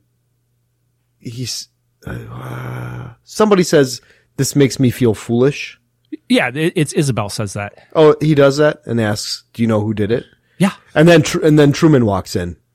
And he picks up a shell and just kind of smiles. And he says, "Hey, I guess you guys had some problems." Nah, it's a misunderstanding. That's why you're not pressing charges against my brother? And then I think Isabella says, "Who said it was your brother?" And is, "You're going to take care of it?" "Yeah. Just so you know, you mess with my brother, you mess with me." And what did that mean? What do you mean? What did it mean? One of them says, "What did that mean?" And then another person says, "Fucking hillbillies." They push rocks for a living. And as much as I might not understand everything about hillbilly culture, I'm pretty sure they do not push rocks for a living. No, I think farm rocks. Oh, I thought they said push rocks. I don't know. But then Isabella says, hey, that's what they said about my Sicilian ancestors 100 years ago. Right. So it's basically saying we're not so different. And Joey's pissed. Take care of him. Find him and take care of him. And take care of him? Mm-hmm. Care of him last week. But I don't care if you have to go through every flop house. And they show the mob guys or the gang guys, and they're not having a lot of success. But then just by chance, Briar walks right past the mob guys. Right. As they're getting frustrated. Yeah. Two guys go to the landlord and they're like, hey, pizza delivery. And they're in suits. Hey, there's no food here. And they draw a gun on him. Yeah, they pull a gun. What's his fucking room number? Right. So at this point, we're what? An hour into this movie? Okay. And only one person has been killed. And that would be Gerald. Sure. Yes. So I'm thinking, okay, there's going to be some violence here. So somebody's going to die right now. No, the only violence that happens is somebody kicks a bottle. Yeah. They go to the room.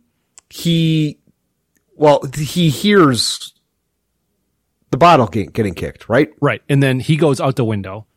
Mm-hmm. Well, they go to his room. He smells them. They kick in the door. Why didn't he grab his guns? No, he did not go out the window. I'm sorry. He's hiding behind the door. He's hiding. They see the open window. A guy goes out to it, and Briar throws him out. Right. But he's still hanging on like a pipe outside the window. And then there's a chase. And hold on, not yet. The orphan leader. Yeah, the bad guy is shooting. Yeah. And it's like bullets are going off around the guy who's hanging from the window. It's like, quit trying to help me. Yes. He falls down to the fire escape. Then Briar climbs out and the other guy follows. And then Briar from the building, well, he's crossing several buildings, but jumps on a train car. Yeah, he jumps onto an L as he's being shot at. And then Gerard looks at him and he turns back and just smiles at him. Yeah.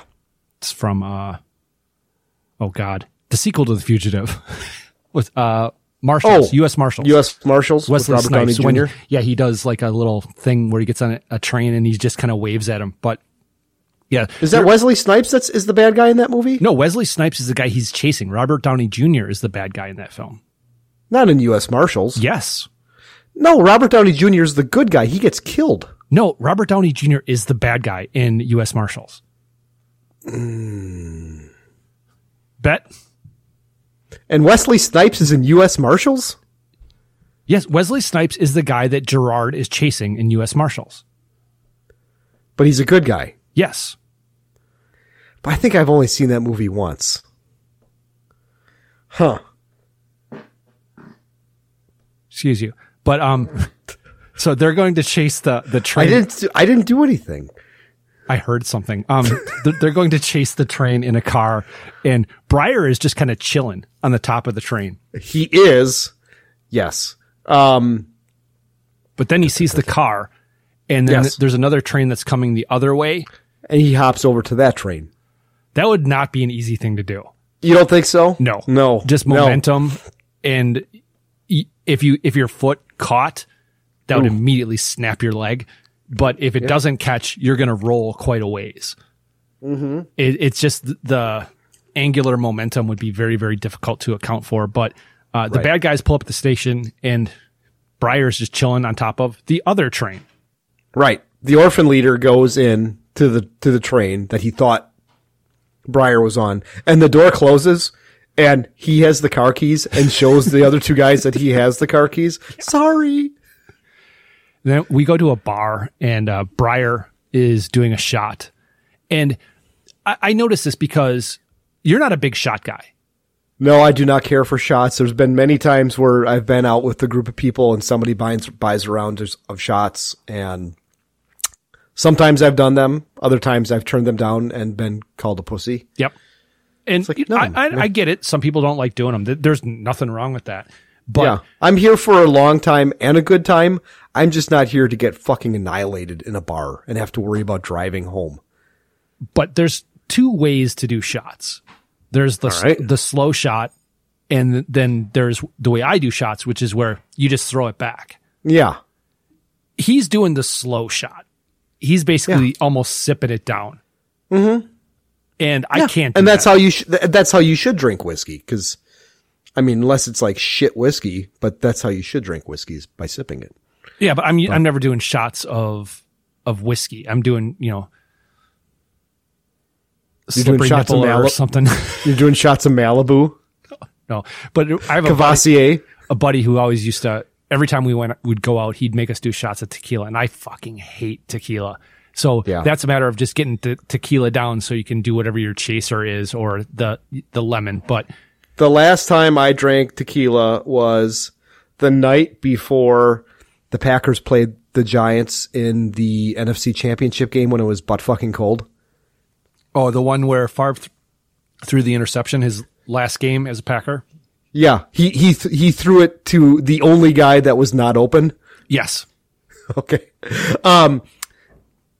And I did several shots of tequila, and I was so sick and so hungover that even when that game rolled around at 5 o'clock or 6 o'clock at night, I still felt like shit. That's the last time that I drank tequila. I think that was 2009.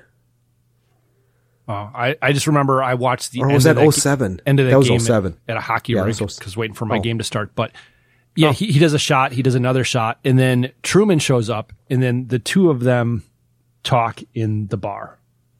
Well, look who's here. Is that what they teach you in Airborne, how to sneak up on people? I thought all you did was jump out of airplanes. They taught me to jump quiet. Beer. Suppose you're taking me in for busting up that shop, huh? Well, totally destroying a person's place of business does happen to be a crime up here. That ain't why I'm taking you in. I'm busting you for carrying a concealed weapon. You asshole. I found out more in 2 hours than you did in 2 weeks. I know who killed you. Joey Rossellini. If you know, why ain't you doing something about it? Because like I told you before, I need proof, solid proof, so he won't get off. I'll fix it so he won't get off. That's why I'm taking you in. So there's a Confederate flag in that bar in Chicago. Is this a hillbilly bar that they're at? I would assume it'd have to be. All right. But then they start fighting. Yeah. A bartender tries calling the cops and a customer stops him. Yeah. Patron just hangs up the phone. Yeah. And they're fucking the place up. They fight onto the bandstand, into the drums, and then finally the fight is over, and then they talk after the fight. Well, this is where Briar's in a chain link fence cage at the cop shop. That's how it ends, I think. Yes. But, yeah. Okay. Better than television. No, maybe not. You ain't one of us no more. You might talk, man, inside, man, but in your heart, you ain't family no more. You're just a cop that came from the hills. Oh, now he's in the chain link fence cage. You've always known if anyone tried to get to you, they first have to get through. That's Patrick Swayze singing. And you've always known. Do you know who that is? I'd be by Liam your Neeson? side. No, Larry Gatlin. What the situation might be. When we were just boys, we vowed our allegiance, shoulder to shoulder against all others. Brothers.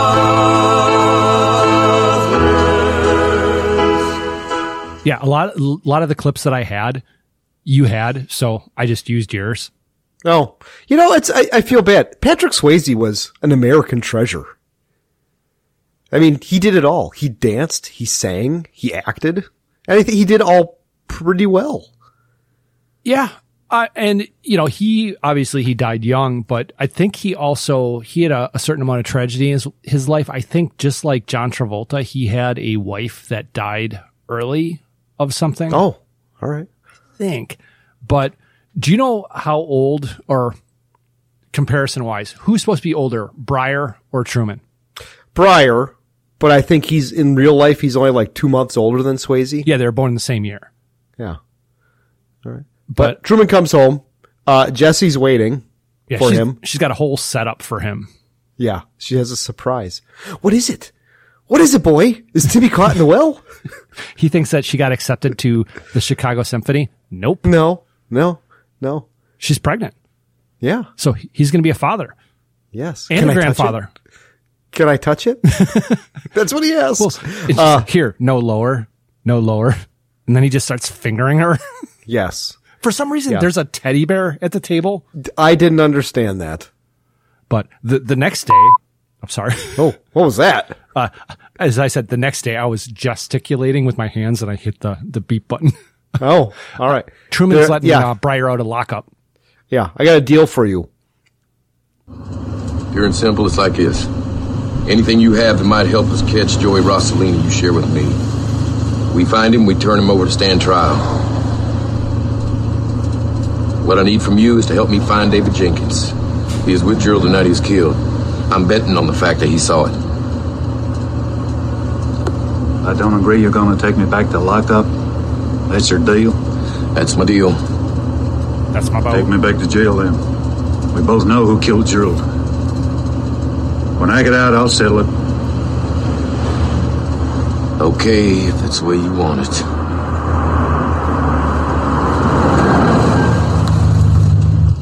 But while you're sitting down there waiting on your butt, I'm going to find the proof on Rossellini and I'm going to put him away myself. What if this here Rossellini fella should take another shot at me? Am I supposed to stand around with my hands in my pockets? Well, I sure as hell ain't. Got a deal? I guess we got a deal. So they have a deal and they go to some bar. And the place Gerald wrote about this place. And as they walk in, some guys, they take a seat at in a booth, and a couple big guys come over to them and say, "You mind if we dance with the old dates?" A record scratches and stops, and everybody looks. Yeah. Yeah. Or, I found it. I can smell your cunt. But they ask about Jenkins, and Brian a guy sticks out like a sore thumb in this. Well, yeah. He looks like a cleaner version of you. But they order some beers in bottles, and that really bothers me in any kind of movie where somebody just says they go to a bar and they just say, "Give me a beer." Oh, okay. But I think it's Breyer wants a draft, and some bottles not good enough, and they ask about Jenkins, and the bartender says, "No idea." But the bartender goes over and says something to another guy at the bar, and Breyer actually is aware enough to see that something is going on. Mm-hmm. And then a guy comes over and says the preacher wants to talk to them, and a gunfight is about to break out. He draws his gun because Breyer's looking the other way, and he says to Truman, "The preacher wants to see you." And then Breyer turns around, sees the gun, grabs it, a shot goes off, and then everybody pulls their guns except for one guy who has a pair of nunchucks. Did you see that? No, I did not. I was like, that guy's got nunchucks. They're not nunchucks. It's like boop, boop, boop, boop, boop, boop, boop. But hey, we don't want any trouble. We just want to talk to Jenkins. Well, you came to the wrong place. Yeah, but then Jenkins comes out. No, they didn't. Can we talk outside? And then we go to the flop house, and the mob guys are tossing the flop house room that Breyer's in, and they find his hidden guns. And one guy is super, super happy about that.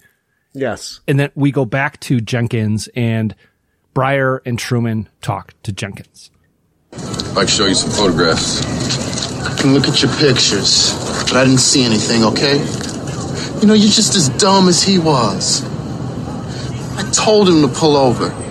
Let them take what they wanted. But he wouldn't listen. You keep pushing this thing, you're gonna wind up the same way. These are bad people. You don't mess with them. David, you can't hide from these people. They'll get you. Master, You're the same fella that Gerald wrote me about. You're gonna hate yourself for a long time for not looking at these.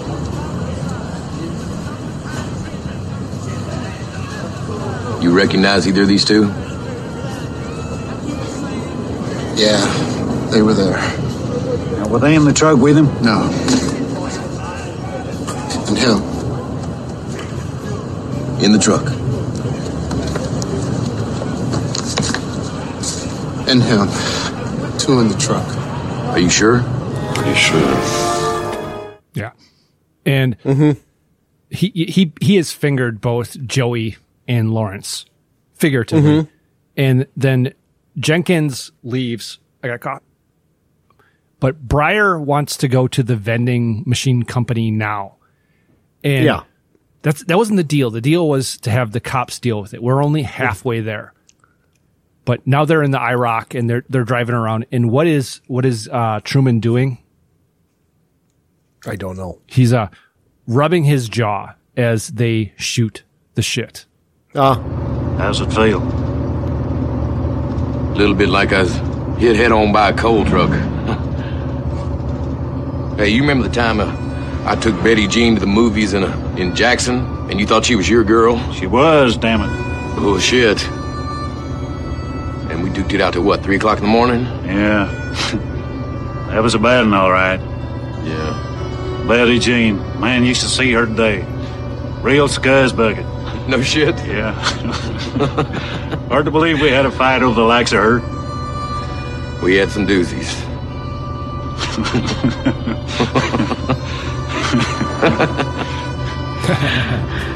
Yeah, we made a mean pair too. Yeah. Weren't the same after you left.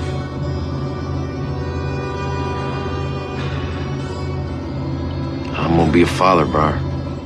And a grandfather. But they're bonding like brothers. And the reason I like that clip is it showed it was completely exterior to the main plot of the film. But it's a great scene because it shows kind of that bond that they have. Even though they're somewhat estranged, they still have this shared history. Brothers.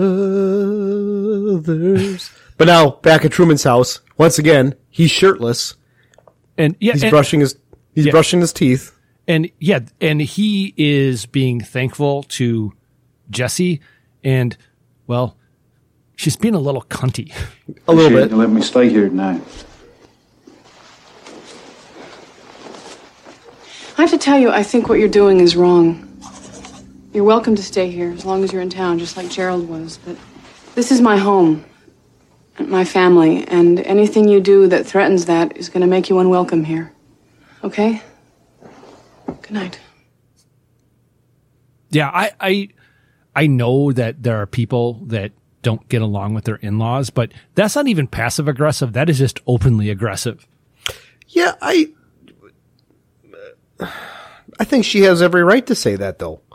I don't disagree, but don't fuck with the system, man. We had a good thing going here, and let the cops handle this. Don't fuck it up, because I don't want my husband getting killed because you're out for revenge. But it's not even what you say; it's how you say it, and it's tone. Yeah, right. And and the tone, to be honest, came off a little cunty. So. Yeah.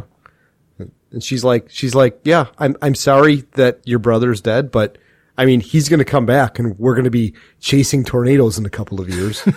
It's that movie Twister made it seem like you could walk right up to a tornado and just kind of stick your hand in and go, ooh, now I pull it out.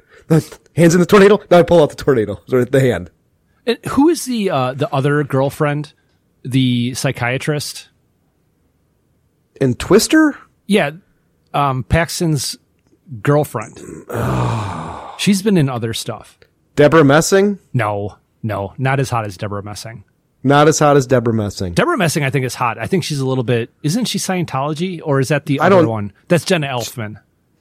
Is Jenna Elfman Scientology? I think so. I know she's insane, allegedly, but anyway, allegedly. Allegedly. The next day, Breyer wakes up, and what is Jesse doing? Well, I have Jesse's playing the violin, and I'm like, she doesn't sound really good. And then he goes downstairs, and she's teaching a kid how to play the violin. And Breyer says, I told him to wake me early. He lied to me. And he lets slip that they found who the killers are. Yeah. Tells her what's up and leaves. But the little kid is like looking around. Does this mean that the lesson is over? Yeah. Can I go now? But now, is it a hotel or a restaurant? I think it's a restaurant that's on the ground floor of a hotel. Okay, but it's a kind of that's what I thought. Restaurant. Yeah. Lawrence is there, and who sits down with him? Truman. Yes. Don't worry, Lawrence. Nobody's here. I haven't done anything illegal. Oh, really? Well, I had an interesting talk with a fellow last night who claims different. My man said you were in the back of the truck with my brother when he was killed.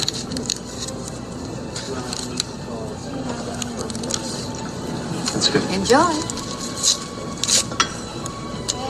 Well, why don't you bring him in if you saw everything? Oh, I will. Unfortunately for you, it's enough to put you away for murder. Even if you were just standing around in there. That's the law. I don't want you, Lawrence. You know who I want. I want the man who pulled the trigger. I want the man you saw do it. But then we go back to the office, the bad guy office, and Joey's on the phone, and Lawrence walks in. Yeah, and he looks like he's been roughed up. And Joey actually says, "You look like shit. What is wrong? Talk to me like I'm your brother." Which is where it clicked to me. Holy shit, they're not brothers. Yeah, is this part of a plan between Truman and Lawrence? No. You don't think so? I don't think so. Because, well, it comes up later on. If it was, I would think that either Truman or somebody else would be keeping an eye on Lawrence, and what happens to Lawrence would not be a possibility. Well, why does Lawrence come in looking roughed up then? Truman didn't. I think he's disheveled. I think he's just he's shook up, and he's been walking around and running his hands through his hair because he's all like fucking pent up because, oh my God, I'm going to go to jail for murder one because of what this asshole did. Yeah. All right. But at Truman's house, more lessons. Yeah. Jesse walks a student out of the house, and then Joey is there, and he tosses some Frank's Red Hot in her face. It's just red paint. I didn't know it was red paint. I thought it was. I didn't understand what it was. I'm like, is that Tabasco sauce? Yeah, Frank's Red Hot. That would make sense because that's going to sting a little bit. Hey, Jesse. And then she turns and he's there and he's like, whoosh. And again, here we are an hour and 20 minutes into this movie. One person has died. One person has died. And I'm expecting, I just would have thought more people would have died so far, but I guess not. She goes inside, calls Truman, says it was red paint and she can't get it out. Either way, whether it's red paint or Frank's Red Hot, it's going to sting the eyes. Right. And then we see Joey is telling Lawrence, don't worry about it, it's taken care of. Mm-hmm. And this is where I've just found out it's not, Joey is also not the one-armed man's son, but Truman's in the IROC and he's racing home and the bad guys are loading up a car and it's cutting back and forth and it goes to Gates. Truman's still racing in the IROC. He's not wearing a seatbelt, but he runs in the house and he calls for Jesse. No response. And he does like the typical TV/movie cop thing where if he doesn't get a response immediately, he pulls his gun out and he pulls the slide back. Yes. He's got a sweet nickel-plated Beretta 92F. I like that gun. But she's in the shower and I have a problem with this. Because she was fully clothed? Yeah. That doesn't make sense. Well, if you're covered in red paint and you just want to immediately get into the shower and wash that out of your face. Yeah, you're jumping in with your clothes on, but I think as you're in there, you're taking your clothes off because you want to get it all off of you. All right. She says, you lied to me. No, I didn't. You didn't tell me anything. And then she hits him. Yeah. And then he joins her in the shower and he says, I'm going to get you out of here. Back at the flop house, Brain tells Breyer that he's sorry that the guys came and kind of stole his weapons. Yeah, I couldn't stop them. And then he goes to his tossed room. Breyer then goes to a bar and wants to buy a gun, and the bartender is being difficult. And he says, Breyer, don't have one. It's a peaceful place. Yeah, grabs him by the nose and takes a double-barreled shotgun and a box of shells. Yeah. Have a good day now. You hear? Mm-hmm. Gates is on the radio in the IROC for some reason, but other cops are picking up a shotgun shell. And this is where it says it's manufactured in Ashland, Kentucky, which is right outside of Ironton. Oh, all right. And it's, then we see Lawrence, you get him. Somebody else did. Whacked him. Yeah. After they tortured him. And we see a smoldering corpse, which looks like doesn't have a head. But who did it? I think it was your brother. Nice frame job. Yeah. Yeah. And Joey is consoling Isabella, and the one-armed man is crying, and Joey is spinning a good yarn. He's telling a good tale here. And he's asking for permission. He said, just let me take care of it for Lawrence's sake. And then the lawyer is trying to actually talk some sense into Isabella. Mm-hmm. John, I just heard. I made some calls. What did it, Frank? They only know he was killed with a 12-gauge shotgun at close range. If this is the hillbilly's gun, give it to the police. Let them handle it. With the weapon, they can close the case fast. They have a suspect. No!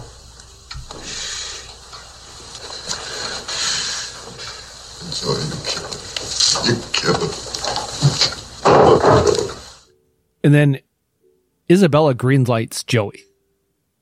Yeah. He says, go ahead, take him out. Do it. Well, he's dead. So, yeah. But Truman goes to the flop house, and the landlord's like, oh, you just missed him. And while this is going on, Breyer is breaking in, and the crooks are watching this going on the CCTV. Yeah, just before the CCTV thing, there's two individual things. Truman's on the radio requesting backup, and then there's a cool shot of Breyer with a shotgun just in shadow as he's about to go into the building, which for some reason it says reminded me of Highlander. I don't know why. But all right, this is where the CCTV stuff comes back because go ahead. And this is where Joey says, Lawrence, you little prick, this wasn't a bad idea. Right. So that's why it's Lawrence, you little prick. No, this wasn't such a bad idea after all.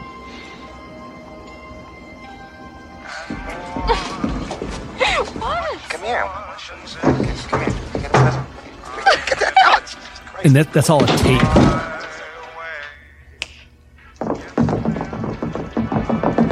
Got him. So Breyer went in, and then when he went into the room, there was a tape that was playing, which was recorded like it was Joey in another whore. Yeah, I feel like something is missing from this movie because Joey wouldn't kill Lawrence just to set this up. I really feel like Lawrence was working with Truman, and Joey caught wind of it, and somehow through the editing process or something, I'm not sure. Joey just wouldn't kill Lawrence. Okay, I understand exactly where you're coming from, and I'm not saying you're wrong. In watching the film, for me, I read it as Joey is the one-armed man's number one guy. You're my number one guy. Until Bob. Yeah. Yeah, that is Bob, actually. It is Bob, yes, from Batman. Yeah. But until Lawrence shows up, Joey is that guy. But as soon as as soon as Lawrence is there, now Joey has been superseded. He lost his cush office. Okay. All right. And, that's fair. That's why I saw it. He saw Joey as taking his place in the hierarchy because up until the time when Lawrence came into the business, Lawrence was the next guy. He was going to be the successor. That's how I read it. But you could absolutely be right. And that could be tied to the whole fact that when Lawrence got back, he appeared to be roughed up. Yeah, like that was it's all part of the plan. Yeah, but Joey Breyer goes. They set up a trap, and Breyer walked right into it. He sees some shadows, and he gets behind a desk, and the two guys come in, and he lights up a desk. He shoots one, and then another through the window. Yes, and then Joey comes in and shoots him 3 times. Says "Sleepy time, Gates," but then Breyer knocks over a lamp to dark the room out. Right. And the cops are showing up once again, sirens. We hear sirens. So Joey and the rest of them leave. And then Gates comes in and he's calling for Briar. He goes upstairs and he finds him. And how's he doing? Well, not great, Bob. But even in death, Briar has other things on his mind. This is a long clip. Briar? I know where this is going.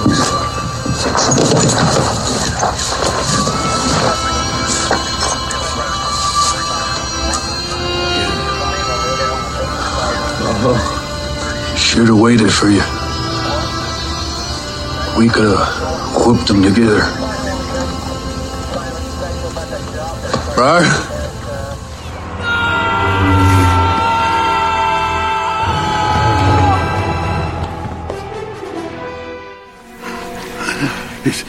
It's too late. No. Promise me you will train the boy. Yes, master. Cigar to bow and arrow. He is the chosen one. I'm at the Lake Michigan vending company, which earlier tonight was the scene of 3 deaths. One of the victims... Truman. Look. They got breaking and entering. Assault with a deadly weapon. Murder. It was a setup, Tony. I know it was a setup. You know it was a setup. Rossellini knows it was a setup. But just knowing doesn't change anything. Yeah, it does. So what does Truman do? Gives him his badge. It has to be considered a tropey thing. I mean, how many times has that happened? Either give me your badge and your shield and gun, or they turn it in and blah, blah, blah, blah. But yeah. He jumps in the IROC and he takes off. And then back at the flop house, someone tells Brain to check out what's going on the news. And what's on the news? Well, it's the reporting of Briar dying. So he grabs a little piece of paper and then a phone rings in Hillbilly Land. Yep. Oh, yep.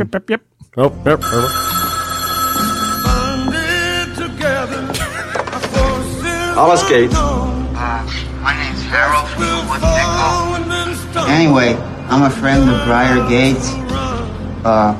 He asked me to call you in the case that something happened to him.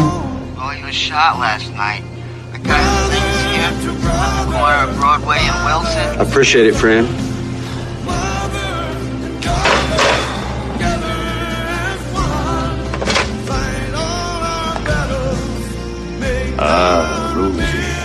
Rosie, we're going on a trip. Yes, my love. Yes, my love. So the guy that says, Rosie, my love, we're going on a trip. Who is that? Snake? That's the snake guy. Yeah. He's got a bus. He's got a bus full of snakes. Yeah. Yeah. And all the while, you're also seeing the other members of the hillbilly team assembling. Right. And all the women are prepping food as the guys are prepping weapons. Yeah. Yeah. Well, you got a long drive ahead of them from Kentucky to Chicago. But Truman goes and sees the landlord, and the landlord has all the stuff and then asks Truman, where are you going? He says, I'm going hunting in a cemetery. But what right away, I knew it when when the landlord gives Truman a big bag. Yeah. There's a compound bow in there. Mm-hmm. There has to be, right?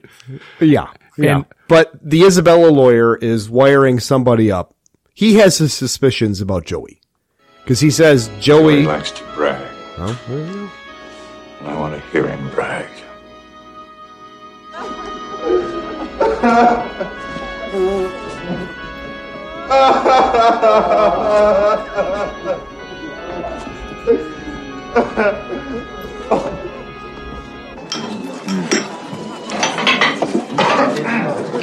So then he starts begging.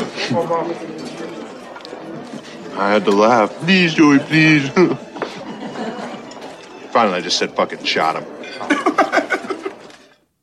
And yeah, that was that crying was Joey's fake crying at the funeral. Yes. Yeah. And then we see the goofy fucker, the guy from the Warriors. He's outside and he's burning a heater. And he walks around a corner and he hears a chicken. Well, there's a bad cut there where him walking around the corner was one shot, and then they reset it up and they do this kind of a cool shot with he's actually taken out in shadow. Yeah. And then in the next shot, the goofy fucker gets thrown through the window. Mm-hmm. What happened? It's Truman, or it's Gates. He wants to meet you. And then he painted something on Joey's car. What did he paint on Joey's car? Oh, I don't know if I caught this. He just spray painted. It says, "You forgot one." Oh, how did I not catch that?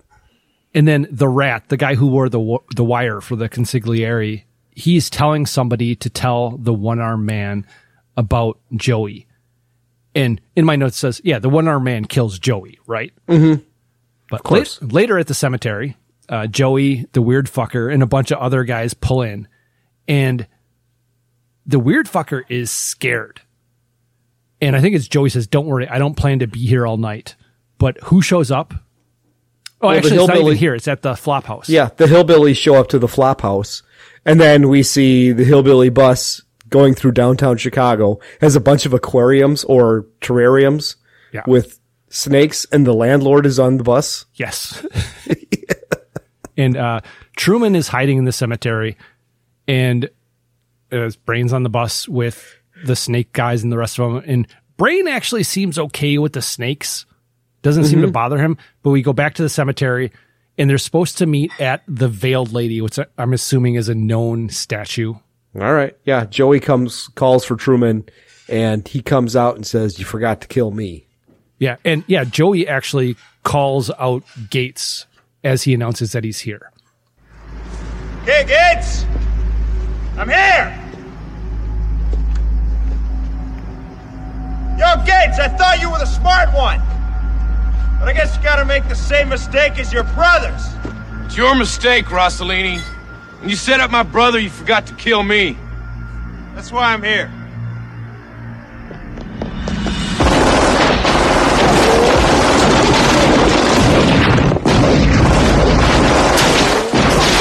Just like in Fast X, where towards the end, Vin Diesel's character, Toretto, says, "You forgot one thing. You forgot to take my car." It's very similar. Okay. But I thought this was going to be and it is in a way, a Rambo or First Blood. Oh, yeah. Big time. It's like First Blood. But the gunfight breaks out, and then... Yeah. Where the fuck did he go? Yeah. And the Rambo style with the bull. He takes out two guys, says yo to a guy, and throws a knife at him, just like he did in Red Dawn to the commando leader. But he he says yo to him. He announces himself before throwing the knife into the guy. Well, he does that in Red Dawn where he goes, "You lose." But he gets shot because he does that. Yes, I know he does. You would have thought he would have learned from Red Dawn. He would have learned to, yes. But Joey finds the bow. He tosses it. We find out that Truman has been shot because he's bleeding. Yes, he's limping through the cemetery, but then he uncovers a crossbow and he loads that. And Joey is hiding behind a grave, as is Truman. And I think actually Joey is maybe just hiding behind part of a mausoleum.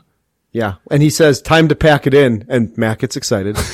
But the rest of the crew from the Holler have shown up. Yes, because we hear howling and whistling. But why is the guy who wore the wire for the consigliere in the cemetery with Joey? I don't know. And I would have said, "Fuck this, I'm out of here. This is not my fight anymore. Not my circus, not my monkeys." Yeah. Well, the guy who's mic'd up says, "Let's get him." And they say, "Oh, you go." He's like, "Okay." And he goes and he gets a knife in the heart. Yeah. He says piece of cake, and actually he gets an axe to the chest. Is that what it is? Is it a hatchet? It's the guy, the hatchet thrower, which it pays off that Chekhov's right. gun. And then Truman shoots the goofy fucker and misses. And now it is all bedlam because you got the Holler crew and you got the gang crew, and they're all shooting at each other. Yeah. One guy gets his foot caught in the bear trap. The hillbillies release some dogs. Those dogs are chasing a different guy, and he goes into the hillbilly bus And the snake man. The snake man puts like a broom handle through the door, and all the snakes are out of the terrariums. I mean, it's like the Well of Souls times 6. But and we just hear him yell, "Fuck!" Well, think you're the snake guy. Okay, the snakes do whatever. Now you got to go in and you got to pick up all the snakes and you got to sort them. And you okay, this snake goes in this terrarium. This snake goes in this. That's a big fucking ask. It sure is. The dogs have treed the goofy looking fucker. And there's the orphan leader. Yes. Yeah, there's a lot of communication by whistle. And then Truman jumps and tackles Joey. Well, somebody makes a cat noise. Get that cat out of here. Yes. And I should have pulled it's a street fight. It's anyone's boxing match. Yeah. The cat noise gets Joey's attention, and then Truman jumps him, and they have a brief fight. But while this is going on, who shows up? The one-armed man has showed up. But yeah, Joey has pulled a knife. And at first I thought it was the brother's knife. It is not. No. And we had heard sirens before, but we don't hear any now. So I don't know if that was just another Chicago crime going on, which is very possible. Sure is. But Truman has a knife to Joey's throat, and the one-armed man's team has captured all of the holler guys, and the one-armed man tells Joey to move away. And then he turns his gun onto Joey and says, "This is for killing my son." And then he kills Joey. Yes. And then he gives Truman Gerald's knife and says, "This is over between our families." Right? Yes, they are. Yeah. Yes. The next day, Truman hobbles down the stairs at the police station. Did he go back and say, "Can I have my badge back?" I mean, I was a big mistake. I was really, under a lot of pressure and emotional. Can I just have my badge back? But Jesse's there to meet him. And she says, "Don't ever scare me like that again." And she asks, "What about Briar?" He shakes his head. No. Step into a Slim Jim. Yeah, he's dead. Oh. He goes, "You're my family, you and the baby." And she has that look on her face like, yeah, I miscarried. That's the look on her face. Like she has bad news because she's just been through a whole lot of trauma. But they're arm in arm and they walk out the door. Yes. And the movie, your version of the movie immediately ends. Well, that's because I got it from Amazon. And if you watch something on Amazon, as soon as the credits come up, it like pulls the credits up into a little window. Yeah. But your movie, go ahead. Well, I don't even know how it ended. Did it end on a freeze frame? No, it wasn't a freeze frame. It was just, it dissolves to the credits. Okay. Did it hold up? I have no idea. I've never seen it before. It was entertaining. It was not a bad movie. It wasn't a great movie, but I enjoyed watching it. I mean, it was fun seeing all of those guys. Mm-hmm.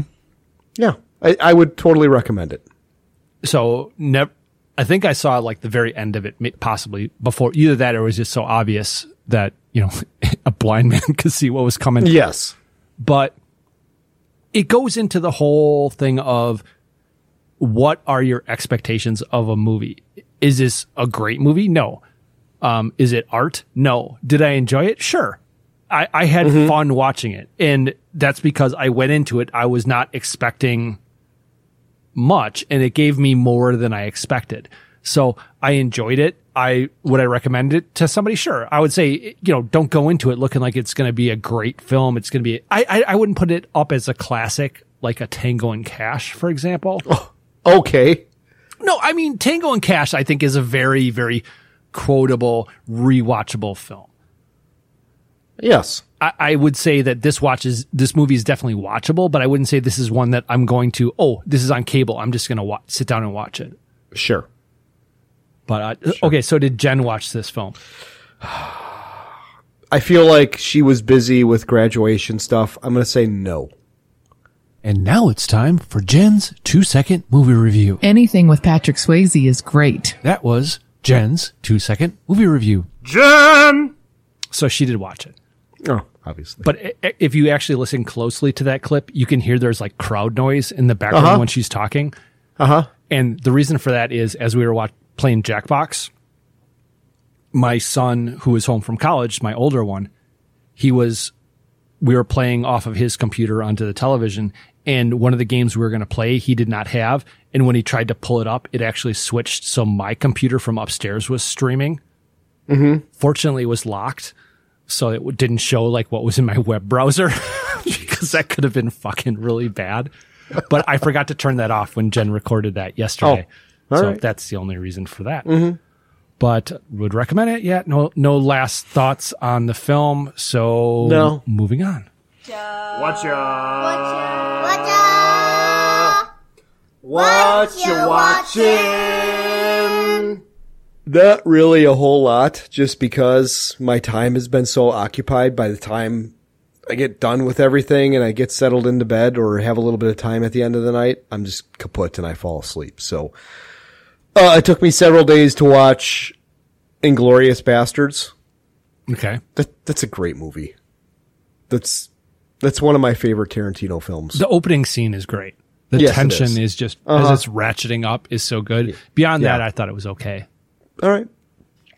My oldest and I watched 2012 with John Cusack. Disaster porn. Disaster porn. I felt like there were some questionable deaths. Like, these people didn't need to die. It was unnecessary for them to die. And the way that they died was like horrific. Okay. So, I started watching Dungeons and Dragons. It's everybody says it's great. I just have felt like I'm not being drawn in like, wow, this is really good. And then I watched this German movie on Netflix called Blood and Gold. Okay. And I watched the with the original German language with subtitles. It is fucking awesome. It's really good. It's like, I mean, it's a Nazi gold movie, and it plays out totally like a Western with some elements of Tarantino. It's really fucking good. Okay. And that's it. Okay, so I'm actually behind on certain things. I have not watched. Oh, so am I. I'm behind on Silo. I'm behind on, what's the one on Prime? Citadel? Citadel, it's the last episode. We have not watched that yet. And I have not watched the series finale of Barry, which I'm going to watch as soon as we're done with this podcast. Yeah, the series finale of Succession was last night. I have not had a chance to watch that. Okay. They all die at the end. That's what I read. Dick. The season finale, I'm assuming the series finale of Fatal Attraction was yesterday. Have not watched that. I did watch the season finale of Survivor. I watched the newest episodes of Beavis and Butthead. I watched Roadhouse last night. See, you could have watched When Trumpets Fade, man. All these great movies that I've given Roadhouse you. Roadhouse is comfort food. I want to watch Roadhouse. Pain don't hurt. I'm surprised you didn't pull that clip. Pain don't hurt. I watched Beverly Hills Cop. Fuck, man. Well, that's because I had recently been looking for the whole, is this the man? Is this the man? Yeah. Love and Death. It got interesting, and then we had to stop watching it because we ran out of time. I think that show's over, so we will finish watching that. I've also been watching a show called Sexify, which is a Polish show that is dubbed on Netflix. And it is about these college students and this competition to create an app, and these girls create this app to show how women can have an orgasm. It's interesting. But that's about it. All right. So, howdy, partners. Now it's time for Listener Reaction Roundup. Yeehaw! Okay, so there's two parts to this. One of them I thought would actually come up earlier, but it did not. Is you said, because last week I asked about Helen Hunt and you said, wait, I'm going to talk about that next week. And I thought you were going to go a different direction than you went. Okay. I thought you were going to talk about her hairstyle specifically. In the picture that you sent me? Yes. I was looking at her hairstyle. I was looking at her tits and ass. Well, I'm talking about her pubic hair. Oh, okay. And so I reached out to some, I figured I couldn't go to Jen as a resource for this. And there's only so many women that I'm actually comfortable having this conversation with. But I said, okay. Oh yeah, there's her labia. No, not that. I said, basically, everybody's shaved now, right? And We've had this conversation. No, and they said, yeah, pretty much. No. Like 95%. Yes. Like bald, shaved bald. Yes. I disagree. I disagree that 95%. I totally disagree with that. Okay, well, I want to believe that. Okay, but you live in your little fantasy world. Matt's little fantasy world is over here. Reality is over here. I mean, are they all getting it lasered off? Oh, no, I would assume it's just shaved. Very, very few people are going to go. That seems like a lot of work to shave that shit bald all the time. They have to shave their legs every day. And honestly, I'll be honest with you. I don't care for that look. I don't. Makes me a little uncomfortable. Like I'm looking at a 13-year-old. I don't want that. I don't want that in my head. No, I completely disagree with that. Okay. But, so the other thing is in the middle of the week, I got a text from listener Sandy, and it was basically, what the fuck movie did you guys watch last week? Oh, yeah. I ran into a friend of show, Dan, who likes Buckaroo Banzai. And he said, I really like that podcast. It cracked me up every time you guys would just say, what the fuck is this movie? A lot of it just did not make sense. No, he even said that. He's like, yeah, a lot of it doesn't make sense.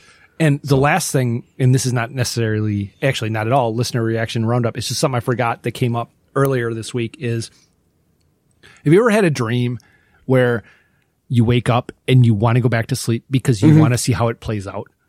Yeah. Sex dreams. So I went to prison dream. Uh-huh. And I went to prison because Jen sent me to prison. Oh. And she woke me up for, whatever on the weekend. And I said, no, you got to let me go back to sleep. I got to figure out how this turns out. Oh, jeez. I got to know how, and I could never get back to sleep. So all I know is she sent me to prison and she was still visiting me. Huh. So I would have thought if somebody's going to send somebody to prison, that they would basically, okay, I'm done with you. I sent you to prison. Maybe it was for your own good. Maybe you were I had to getting protect ready myself to from myself, harm yourself or something, and that was her only option. No, I disagree. But Jen and I have talked about this and about whether or not she would send me to prison, and she has said yes, she would. So, oh, okay, not really happy about that. All right, but ready to move on to next week? I am. I thought I changed that. Apparently, I did not. No, because this is pre-recorded, so I just need to find it. Next week's movie. I'm so excited, and I just can't hide it. 3 degrees to next week's movie, and I think I like it. Okay, so 3 questions, best of 3. Mm-hmm. Passion or puppy love? Passion. Okay. 79-58 or 73-70? 73-70. Ooh, tiebreaker. Ooh. The Germans. The movie version or the TV version? The movie version. We can't do TV versions. No, it has nothing. It just has to do with the same actor played the character. One played it in a movie, one played it in a TV series. Oh, it's not actually the movie that we're doing. Oh, okay. The movie version. All right. Is that what you're saying? The movie version? I said movie version. Okay. Yes. Patrick Swayze plays Truman in this week's movie. He plays himself in 1992's The Player. That is not a documentary, so it still does count. All right. Angelica Houston plays herself in that film. She plays Madge in next week's 1981 erotic thriller. The Addams Family? No. No. Okay. Helen Hunt plays Jessie in this week's movie. She plays Carol in 1997's As Good as It Gets. Jack Nicholson plays Melvin in that film. He plays Frank Chambers, Eyeball's brother, in next week's 1981 remake. Oh, is this the Postman Always Rings Twice? Yes. Okay. I have not seen that movie either. It's on a long list. It's not on a short list, but it's on a long list. Jessica Lange's in it. Does she get naked in it? I doubt it. Speaking of naked, I never knew that Karen Allen got naked in a film. You're not talking about Animal House. No. I mean, like, boobs and all. What film was that? Oh gosh. It was on one of the celebrity nudity sites that I check into daily to see if there's anything new. And I was like, oh, hey, there's Karen Allen. And it's not like just a little, like a hint of nipple. It's everything, man. Yeah. So I actually, Matt will be going to Celebrity Movie Archive after this. Googling right now. So yeah, next week we will be doing Jack Nicholson in Jessica Lange and a couple other people in it. Karen Allen, nudity. She was until September. Yes, and it had September in the title. That I knew. Yep. Sure enough. Okay, so that's it for that. Yeah, so and I was wrong. Jessica Lange actually is nude in this film. Oh, hey, great. And oddly enough, my mom will always ask what movie we're doing. And, she does not listen to the podcast. Thank God. But when I said we're doing The Postman Always Rings Twice, she said, oh, that's a good film. Which I'm really? Because it is it is the precursor to Fatal Attraction and Basic Instinct. It's supposed to be a erotic thriller. Mm-hmm. I have not watched it. I've watched half of actually the film it's a remake of, but I have not watched the film itself yet. Nor have I. And so I think that is probably it. So go ahead and bring. Actually, I know that's available for rent. It's not available free anywhere. Oh. Do you have any idea, date, time wise, day? We're gonna have to take a week off. Okay. I got baseball tomorrow night, off Wednesday, baseball Thursday, and then we're camping the whole weekend. Okay. So I won't even have an opportunity to watch it. All right. So we'll take a week off. I'll see if I can fill that gap somehow. Yeah. You should do When Trumpets Fade. With who? You think Jen is going to sit down and watch When Trumpets Fade with me? Yes, I do. It's got Frank Whaley in it. She's a big Frank Whaley fan. From way back. She's got not Conway Twitty. Conway Dwight Yoakam is in it. Well, we have already done a Sling Blade thing because he was in Sling Blade. Was he? Yeah. Yeah. You should just pick like a random 90s movie. Just put it on a randomizer. Do like 8 movies. Put them in a randomizer. Pick it and then do it. Okay. That would be fun. You know what? No, you should let me pick the movie that you guys are going to do. Yeah, I don't know about all that. Actually, I was saying last thing, and then we can Caligula. You guys should do Caligula. The new one, the new version, the updated version. No, the Penthouse version. So we are now basically almost in June. Between now and the end of June, do you want to step out of the normal rotation and just say we are going to do Raiders before Indy 5 comes out? Let me drink on that one. The only downside I can see to it is that's a big commit. That's a big commit in June with baseball, and I'm camping twice. I need to dedicate more time than my life allows to do Raiders. Okay, that's fair. That's fair. If Raiders does not get done now, it will get done soon anyway. Yes, so. I agree. I can maybe in my slow season. Do we bring a guest in for Raiders? I thought about that, and the I had an idea in my head of the guest to bring in for Raiders, and on the one hand, I think that he actually potentially would be good for it, but at the same time, he's been such a cocksucker about not appearing in other stuff. Oh, okay.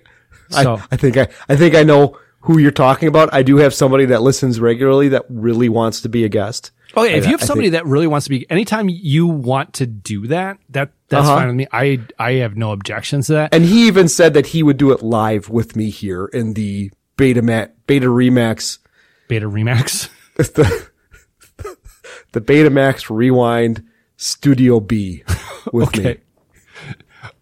Yeah, That's fine. I was thinking lawn chair. I know. Yeah, but he's not going to do a podcast. But I mean, and maybe he'll bring the USS Flag as like a gift for appearing to you. I'm still waiting for you to 3D print that for me.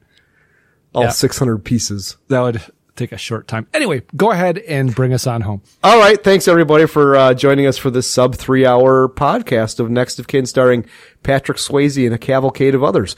Join us whenever Doug gets his shit together and there's not baseball or camping or scouts or any of that shit for us to do The Postman Always Rings Twice and with some people. You want to reach out to the show? Jack Nicklaus. And yeah. Hey, you're pretty there, but you're standing in my lie. Let's see if you can find that clip. I know you're good to look. I know you're nice to look at, but you got to get out of my lie. Angelica Houston? Yes. She's in a movie where Annette Bening gets beaten with a bag of oranges. The Grifters. Oh, is that The Grifters? Yeah, that's with John Cusack. That's a great film. Who's the bad guy? Who beats her with the bag of oranges in that movie? Oh, he's been in other shit. I can't think of what his name is, but he's been in a lot of other things. All right. And I think Annette Bening gets like totally naked in that film, doesn't she? Yeah, Annette Bening, because I remember the first time I ever saw Annette Bening was at a movie with you. Bugsy? Yeah. And goddamn, she was just a smoke show in the day. Uh-huh. And she was banging a dude who was older than shit then. He's still alive. He's got to be close to 90. You would think. I like Warren Beatty. You ever see Heaven Can Wait? Yes. That's a great movie. He plays the guy who's a reincarnated football player. He's rich and he buys a football team, blah, blah, blah. Yeah. Charles Grodin and Diane Cannon? Is Cannon or Keaton? Cannon. Okay. It's the chick who always sits front row at the Lakers game. Yeah, that's Diane Cannon. Yeah. And then it's got the guy who says, "What are you, a fucking parrot?" Yeah. In that movie also. Jack. Yeah. Warden? Jack Warden? Warden, I think. I think you're right. Yeah. Did I say how to reach out to the show? BetamaxRewind@yahoo.com. Send us a line. Rate and review where you get your fine podcast. Like us on Facebook. Questions. And still waiting on questions. You asked for them still last waiting week. on questions. I will answer any question. Like, what's the best way to measure your cock? From the bottom of the shaft or all the way to the back of the stem? To your taint? No, you can't do that. That's cheating. That's cheating? Yeah. All right. But we will answer questions like that. So, that's all I got. Sounds good. We will see you whenever for, The Postman Always Rings Twice. I got some ideas for again, another movie I've never seen 1 second of. We're sitting at almost like 10 movies in a row I have not seen now. That's great. I think it makes for interesting podcasts. Well, I have caught some heat for saying that Raging Bull sucks. Really? And I stand behind it. That is a terrible film. It is. Lots of people online. It's a classic. It's one of the best ever. It's like, no, it's not. It's a piece of shit. It's not a good film. Oh, yeah. Yeah. Sounds good. We will talk to you soon. Thank you guys very much. See you later.